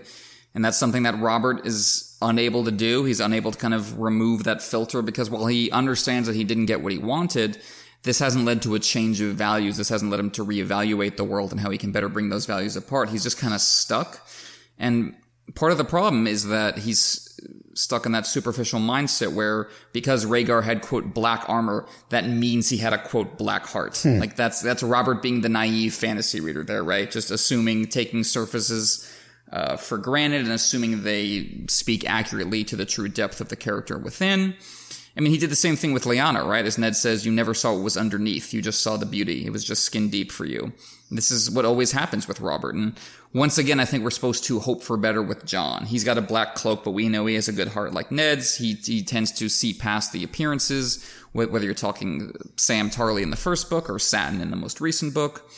I mean, you can see that there's something good in Robert remaining with his relationship with and love for Ned Stark. When he says, like it or not, you are my hand, damn you, I forbid you to leave. That's real sweet. That's real vulnerable. He's saying, I can't do this without you. I need you here. And that is very moving. But he hasn't changed his mind on what they were fighting about, Daenerys' fate. When Ned brings up the Targaryen girl, the reason Ned gave up his handship in the first place, as both of you have said, Robert just cuts him off, doesn't want to talk about it anymore. And then, of course, he drops the mother of all ironic, we'll talk about it later lines. When Ned says that we must talk, and Robert says, I'm going to Kingswood to hunt. Whatever you have to say can wait until I return. Of course. Oh, no. Never say that. Never say that to a person. I mean, what can you say about those two scenes taken together, the Tower of Joy scene plus what's happened to Robert? Except that, as Robert says, the gods are seldom good. The dream is dead, and it can live again in the next generation. It can live in Jon and everyone else of his age, but all that this generation is left with are ghosts. And as Chloe says, we're going to get into that in the Godswood chapter again, when Cersei brings up Robert whispering Lyanna, and Ned thinks of those pale blue roses and wants to weep and says, I don't know which of you I feel more sorry for. It's really sad, too, because something that we kind of glaze over from the last chapter, of course, is Bera, Robert's daughter, bastard daughter, with a sex worker. Her death indirectly in this scene is caused, right? Because Ned brings up Bera as he's arguing with Robert, and he brings up Bera and her mother in front of Cersei, which indirectly leads to Cersei killing off all of Robert's bastards in King's Landing that she can find. So much like we see Ned end up directly reveal his plan to bring just ruling to the kingdom to Cersei by instating Stannis. And of course, as we see Sansa indirectly revealing Ned's plan to spirit them away, it kind of shows Ned shooting himself in the foot here, not realizing what exactly he's saying and just trying to do good. The man that, of course, does nothing but fight for the children has accidentally condemned the children. It wasn't the wine that killed the king. It was your mercy. Damn. Absolutely. Yeah. And that pretty much wraps up A Game of Thrones Eddard 10. And speaking of the ending of A Game of Thrones Eddard 10, that is actually my dislike for this chapter, to shift into that section. For me, I'll pin the damn thing on Jaime Lannister is just a cheap-ass punchline on which to end this chapter of all chapters. Like, you end the Red Wedding with Catelyn screaming to herself that Ned loves my hair, and then the cold bite of the knife on her throat. Like, that's the horrifying way you end that chapter. For me, this would be like if instead the end of the Red Wedding was Walder Frey saying to his heir Ryman, now don't you screw this up or I'll give the damn twins over to your son, Edwin. Like, for me, it just feels tonally off, like ending a symphony with a fart. Like, that's what this is. But I take it from Jeff's facial expression that he disagrees. Well,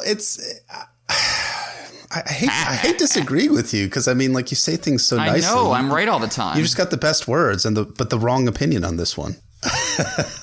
Nicely put, sir. Bring it on. I think, like, your point about the Red Wedding is well taken, that it wouldn't have packed any narrative punch at all to have Walder Frey snarking about his sons and grandsons will fuck it all up. But we still have 5 Ned chapters to get through here. Like, Catelyn Stark's story is over at the end of the Red Wedding. That is, not with Lady Stoneheart, it's not actually technically over, but it's still, it's over. I know what you mean, though. Yeah. I mean, I don't read. Has he though? I don't read. He's a good American, Chloe. He does not read. Absolutely. He merely acts and salutes his flag. God he just bless snorts America. freedom. Exactly. No, that's a fair point. It's not happening at the same moment in their storylines. That's a fair distinction to make. But the thing is that I think that George probably, and George, if you want to write us, let us know. But speaking for George, I think he wanted to add another layer of, Ned, you have to stay in King's Landing. You can't run to Winterfell or else Jaime Lannister becomes the Hand and this whole thing is fucking over and Robert's going to die and Westeros is going to be united behind the Lannisters here. Like, I think that was George's primary motivation in having, I'll pin the damn thing on Jaime Lannister, because then it keeps Ned Stark in King's Landing for another few chapters until he, of course, ends his life on the steps of the Sept of the Great Sept of Baelor. God bless Nicely him. said, God especially bless at the him. end there. Yeah, that's a good point. I feel like it's not that I don't want it in the chapter. I just wish, like, there had been another paragraph where, like, Ned settles back into bed and dreams once more the dreams of yours. Like something just tonally that feels like the beginning of the chapter for me. Yeah. Because otherwise this feels kind of just like an abrupt ending for this particular chapter. But that's a very good point. We do need it emphasized that Ned cannot leave like he was planning to, and that Ned's not going to leave like he was planning to. Chloe is also making a face that I want to react to now. Well, it's just this multifaceted portrait of, like, being very fond of us and also not being able to stand us. Which is it, Chloe? Is it both? Yes. It's both. My answer is yes. Look, I'm sorry this chapter didn't tuck you into bed at night, Emmett, and kiss you on the forehead, okay? Wow, like... Damn! I didn't know that's where we were in the 10th out of 15 Eddard chapters, okay? This is the mid-end of the book. It's not bedtime or playtime anymore, okay? And Robert straight up just said, hey, remember how I just fought with my wife in front of you about her brother, who, by the way, she's fucking. I don't know that ish. I'm kind of closing my eyes to it, said Robert. But this is a hell of a speech Robert's going on. I know. Here. I wish this dialogue had been included in the final draft. Okay. He's an enigma wrapped in a riddle, wrapped in a sausage roll. What I'm saying is Baratheon. The last chapter, and I mean the whole entire, like the whole thing of the book we're reading, the book. You guys read this book? Hey, A Game of Thrones by George R. R. Martin. Are you guys into this book? So this whole book, Jaime has served as this kind of, antagonist to Ned in King's Landing, although Ned doesn't realize until the worst moment that Littlefinger is his true antagonist in King's Landing, right? His Skahaz Mokondak, his, his last second worries. Yep. And Jaime, as we get to see, he's been wrongly accused. We get to unpack that as we get into him in Harrenhal and with Brienne. But Ned doesn't understand that Jaime really isn't his enemy, except for that scene where Jaime was all, last chapter, oh, I'm going to kill all your men and break your leg. That was kind of villainy. But I don't know. I don't think it's that deep, Emmett, is what I'm saying. I think it's just Robert, and the only way he can relate to people or humans without being completely shit-faced and without making out with them, Robert's just like, if you leave me, I'm going to make Jaime Lannister, and we both know he sucks. Because you were there last chapter, Ned, and that sucked for you, and your life sucks right now. Exactly. So I think that's all it was.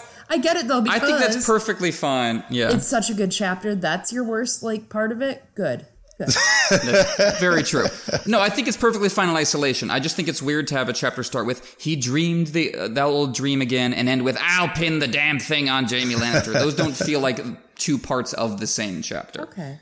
That's fair. That's fair. Something I like about the chapter, though, is just Arthur Dayne's sad smile. That's just such a wonderful little touch of a detail, because I don't usually care for Arthur Dayne much, I gotta say. He just seems kind of like, he's a nice guy who did nice things forever, and he's named Arthur, and he has a pretty again, he's the image of fantasy Martin is kind of pulling away from, so I feel like he's just kind of put up on a shelf and isn't really much fleshed out as a character. This is one little moment I do feel connected to him.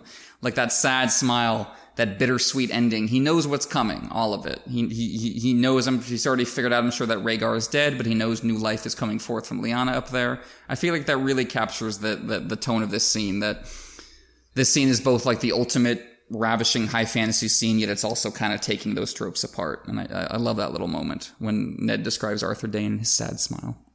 Yeah. So, Chloe, as our guest, you go next. Yes, absolutely. What do you like and dislike about Eddard Tent in Game of Thrones? Gosh, I like all of it. I don't... Sure. How could you bring me on for this episode and expect me not to like all of it? It's so hard.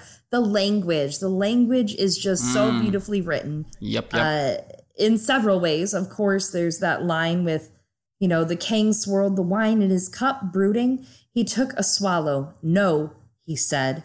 I want no more of this. Jaime slew 3 of your men and you 5 of his. Now it ends. Versus, of course, they were 7 against 3 that we read in the same chapter. And of course, how could you not like that lyric, that so metal lyric of the Song of Ice and Fire, where it just says, as they came together in a rush of steel and shadow, he could hear Lyanna screaming, Eddard, she called. A storm of rose petals blew across a blood-streaked sky, as blue as the eyes of death. This is literally so metal. It's the most metal line. It is metal. Guitar screeches, it's metal.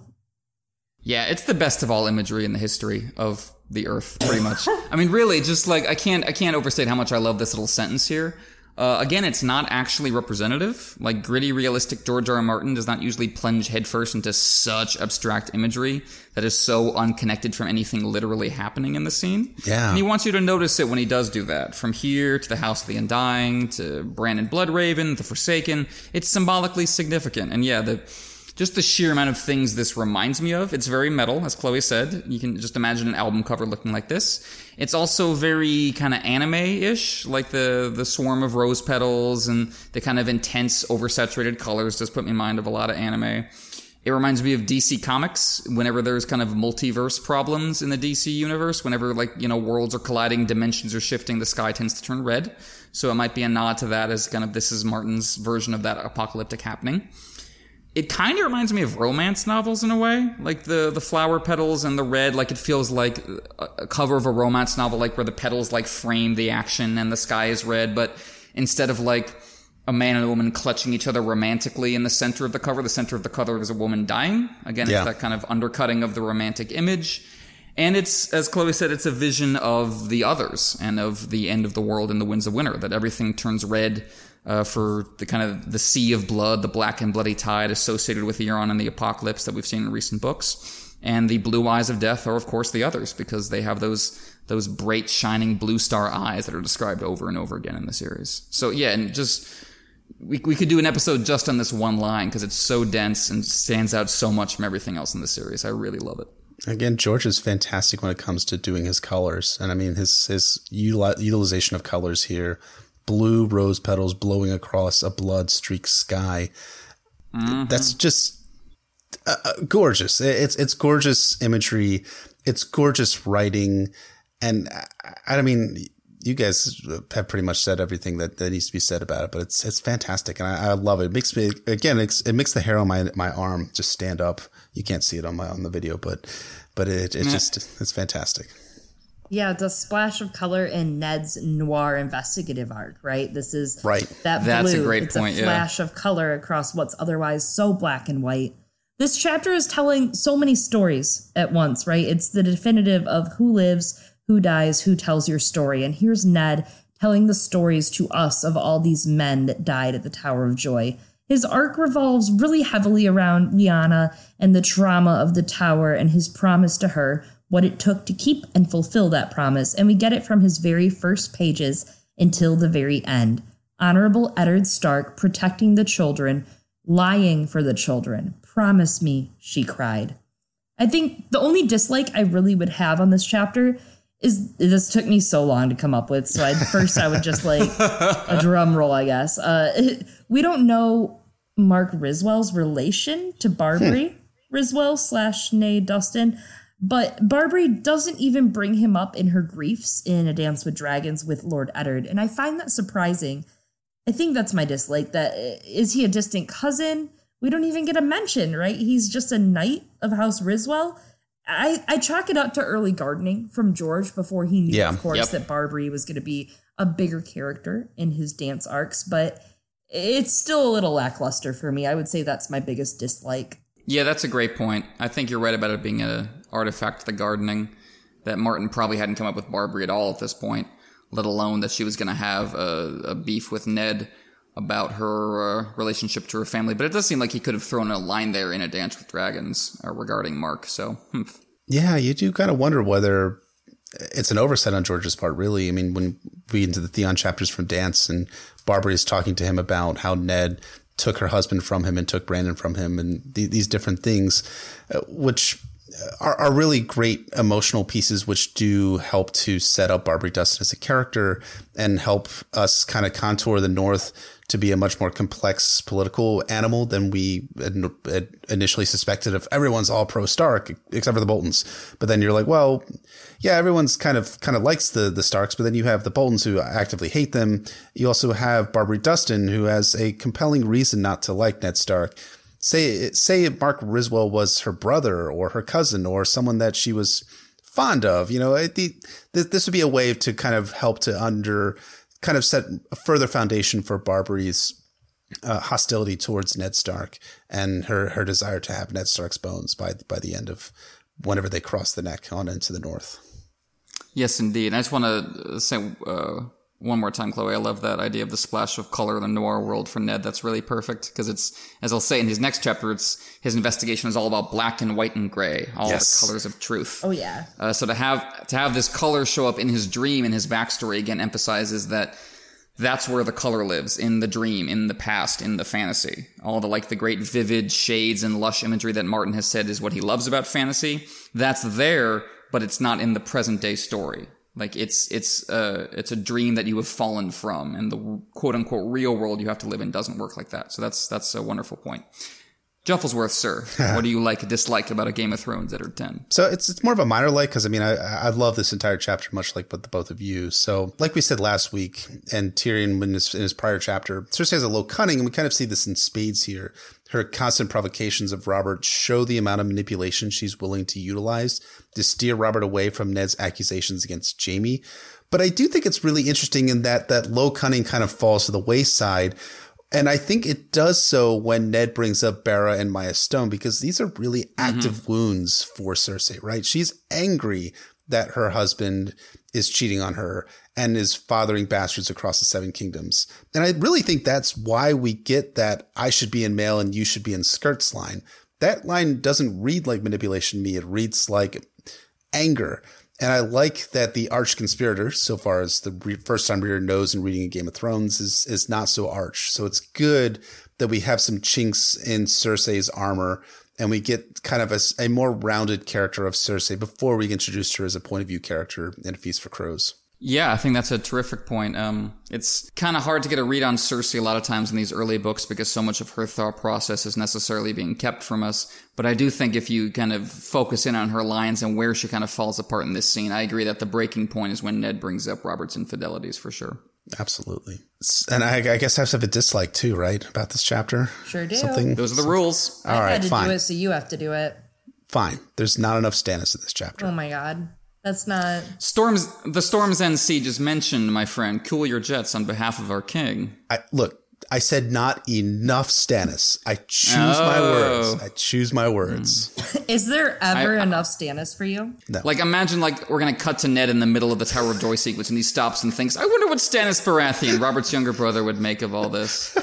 Anywho, back to the fight, lads. It was 7 against 3, yeah. I personally even came up first with a Stannis line earlier, so I don't... What have you guys been doing this whole episode? I came up with an actual dislike, and you two called me stupid and ugly for it. So That's I understand. Just no, I'm kidding. No, but I mean, I really don't have a dislike for this chapter. I think that you both brought up good dislikes, a lot of good discussion about Emma's dislike, and of course, Chloe's brought up something that I'd never really considered about the Riswells, and I think that's fascinating. So I really don't have a dislike for this chapter. I mean, I read it like about 7 times before we started recording. It's just wonderful, man. I wish that there was something I could like. Be like, oh, George, you did this wrong, but I can't find anything. In my heart of hearts, I can't find anything to dislike. Well, I'm going to punish you by forcing you to talk about Ethan Glover. This is your fate. What a punishment. So think about Ethan Glover and the discussion we're about to have as the appetizer to the main event of our theory discussion. So a few years ago, back in 2016, a great Redditor goes by the username of King Littlefinger, had a great set of theories revolving around what he termed the Harrenhal conspiracy.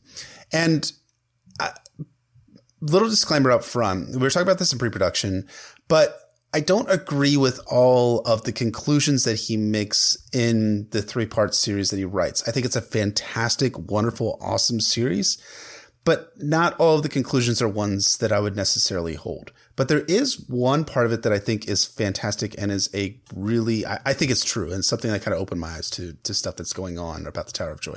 So one of the more intriguing recent theories put forward is one that involves a character that receives literally two name drops in all of A Song of Ice and Fire. One of them in this chapter, Ethan Glover.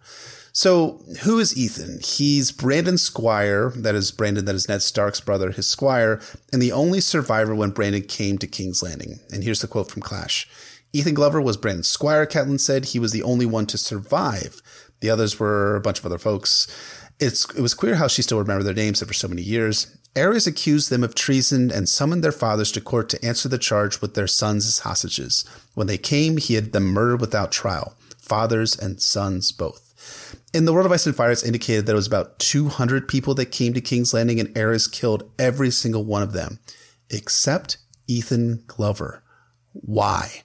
Why was Ethan Glover spared? Well, the theory that King Littlefinger puts forward in part 2, I think, of his series called A Rat in the Dungeon is that Ethan Glover spared him because he ratted out the Southern Ambitions conspiracy Aerys spared Ethan Glover because he ratted out the Southern Ambitions conspiracy to King Aerys. So Aerys spared him, threw him into a dungeon, and Ned rescued him from the dungeons when he entered King's Landing. Thoughts? Someone told. Someone always tells. Yep. I mean, I think Chloe nailed it right there. It's fascinating that, I mean, Aerys is the Mad King. He's obviously not well upstairs.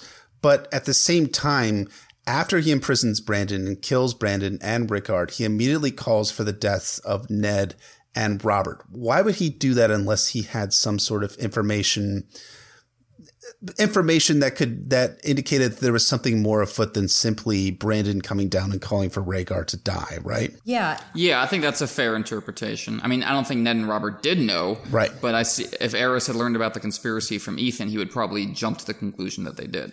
And even so, there's so much further. I mean, so many smart, brilliant people have actually talked about some other versions of this, which King Littlefinger comes to a conclusion that's kind of wrought with some of Lady Gwyn from Radio Westeros's theories on what happened with Rhaegar and Lyanna. We get the story of the Night of the Laughing Tree. We get all these little snippets that we have to push together from the rebellion to make sense of it.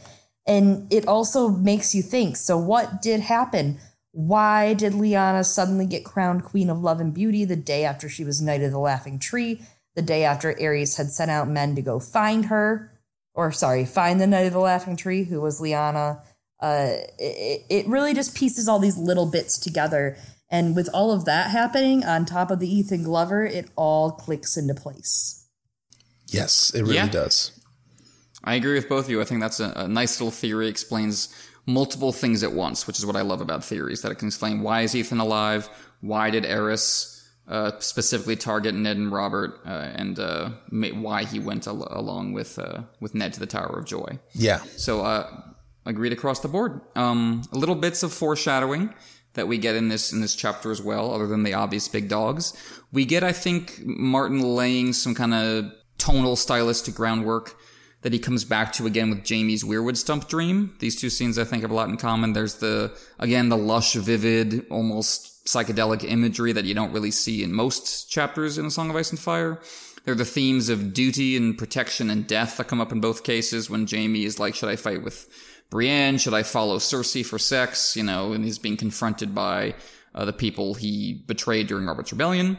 Those people, of course, being Rhaegar and the Kingsguard Knights, who show up in Jaime's Weirwood chapter as they do in the Tower of Joy chapter, and you get the shimmery, shadowy swords in both. Ned's companions in this chapter are wielding shadow swords, and Jaime and Brienne get these kind of weird Lightbringer-esque swords in Jaime's dream. So, as always, who knows if Martin had that scene in mind at this point, but I think when he was writing that scene in A Storm of Swords, I think he was like, I'm making this like the Tower of Joy sequence. I'm going back to that well for sure. Yeah, absolutely. I mean, it's George returns to the imagery over and over again. It returns to it deliberately, in my opinion. It's not just something that just shapelessly moves to the narrative. It's intentional on George's part. And it's good imagery, too, that helps indicate how these characters flow through the narrative. And also, again, continuously builds up the nobility, chivalry, and romanticism associated with these Knights of the Kingsguard. Yes, indeed. Speaking of Jaime, the drums of war are beating. We hear in passing that he has gone back to Casterly Rock to join Tywin. We will learn next week in Catelyn 7 that they are mustering their forces there, and this is really the build-up to the War of Five Kings proper, when Jaime and Tywin invade the Riverlands with their separate armies. So you can see Martin laying the foundation for that here. On a more kind of substantial character level, as always with Ned and Robert scenes, I think you can see foreshadowing of the Davos and Stannis dynamic. Specifically when Ned says to Robert, why are you keeping me hand if you're not going to listen to me? Compare that to Stannis telling Davos in the Storm of Swords, well, why did I make you hand if not to speak? When Davos asked to speak. You can see those as like perfect little clocked in inversions of each other. Like as Robert wants Ned to be hand but doesn't really listen to him. Stannis wants Davos to be hand specifically to listen to him. So I think you can see an interesting kind of both parallel and contrast between those two dynamics there. One more small thing is that the appeal that Robert makes to Ned here, which is, you need to move on from the death of your men and make peace. This is the exact same appeal that Varys will make to Ned.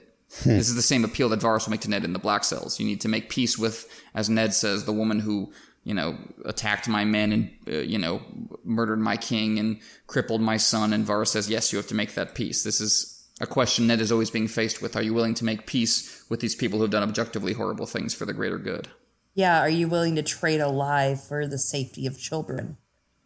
Yep, exactly. It's that same theme in running through all Ned's chapters. But of course, there's a certain little bit of foreshadowing that comes up in this chapter. A theory you might have heard of kind of comes into play with the Tower of Joy and the Bed of Blood. It's very obscure. Wait. I don't know if you know about it. Is this the twin theory?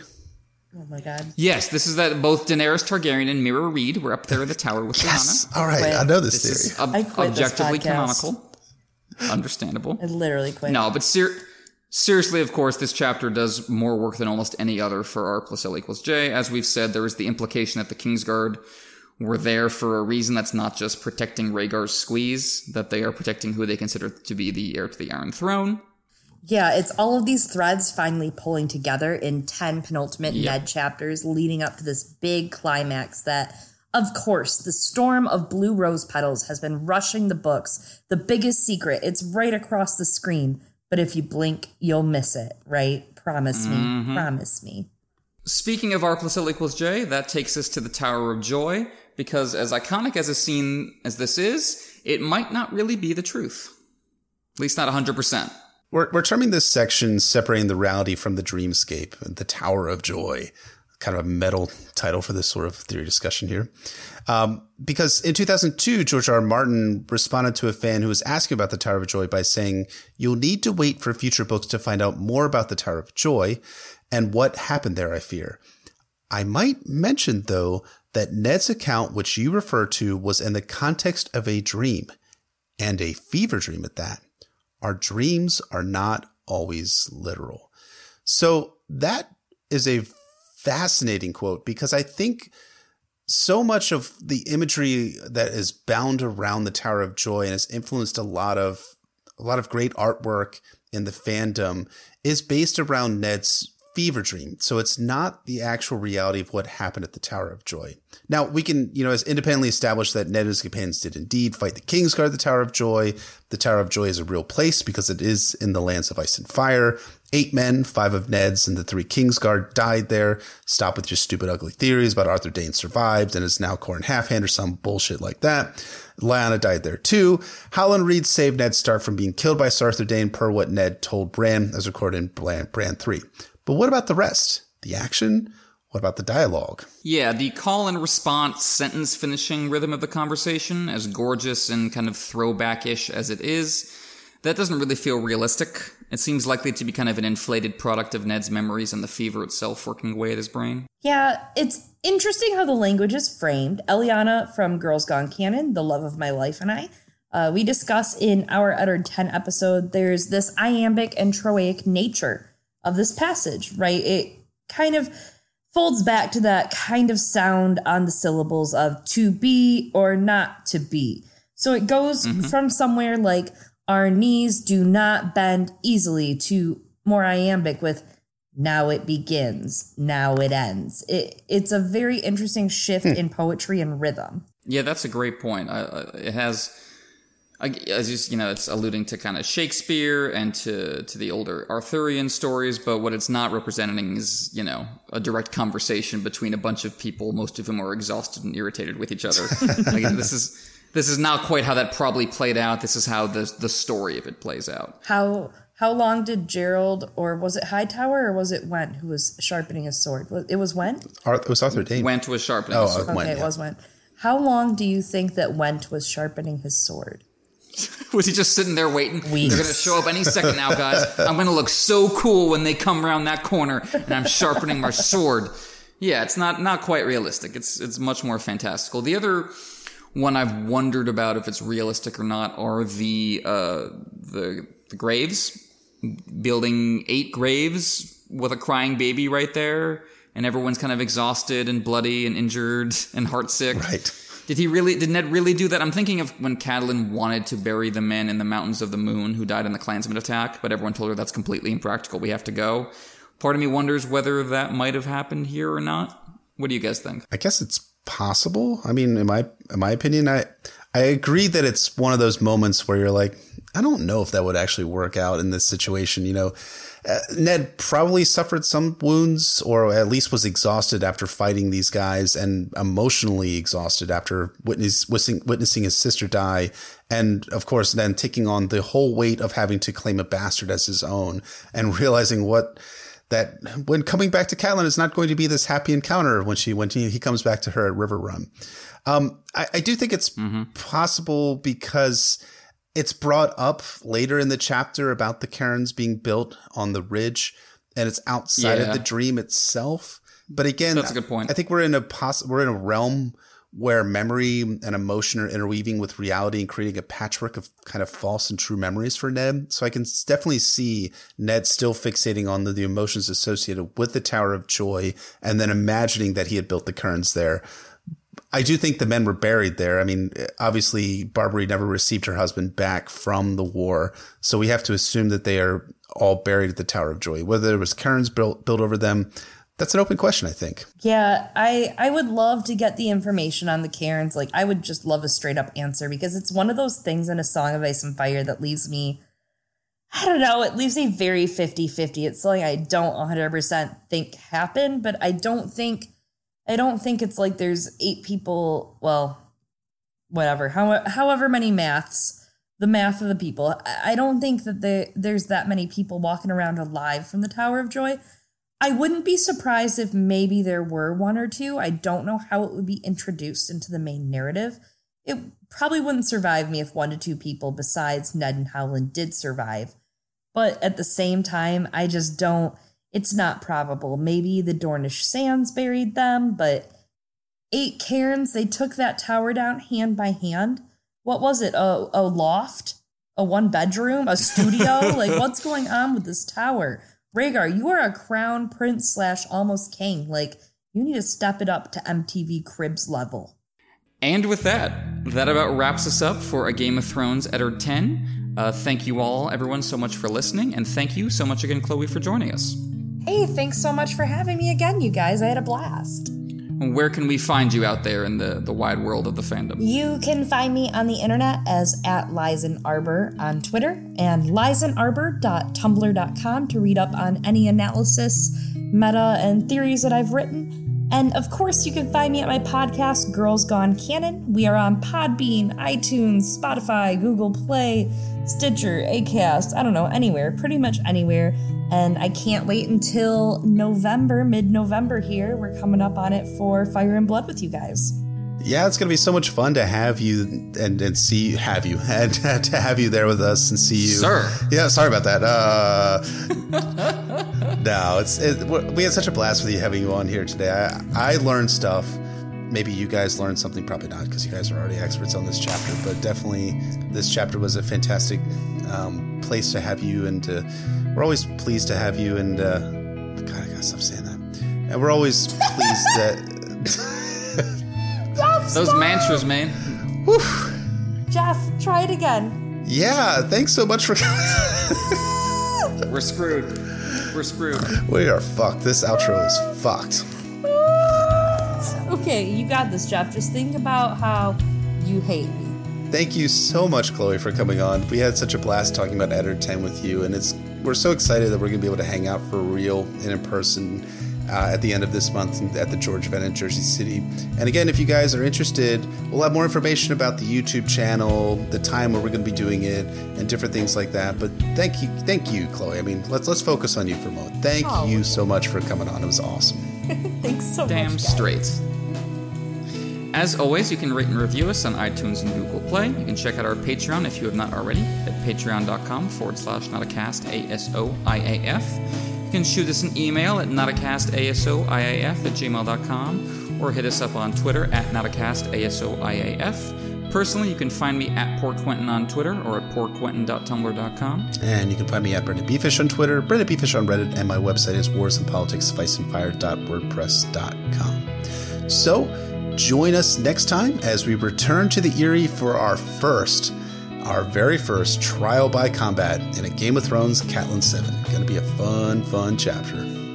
Yet another great Catelyn chapter. Yet more gorgeous Vale world building. Gonna love it. Gonna be great. So thanks for listening to us, and we will see you guys next time. Thank you all again.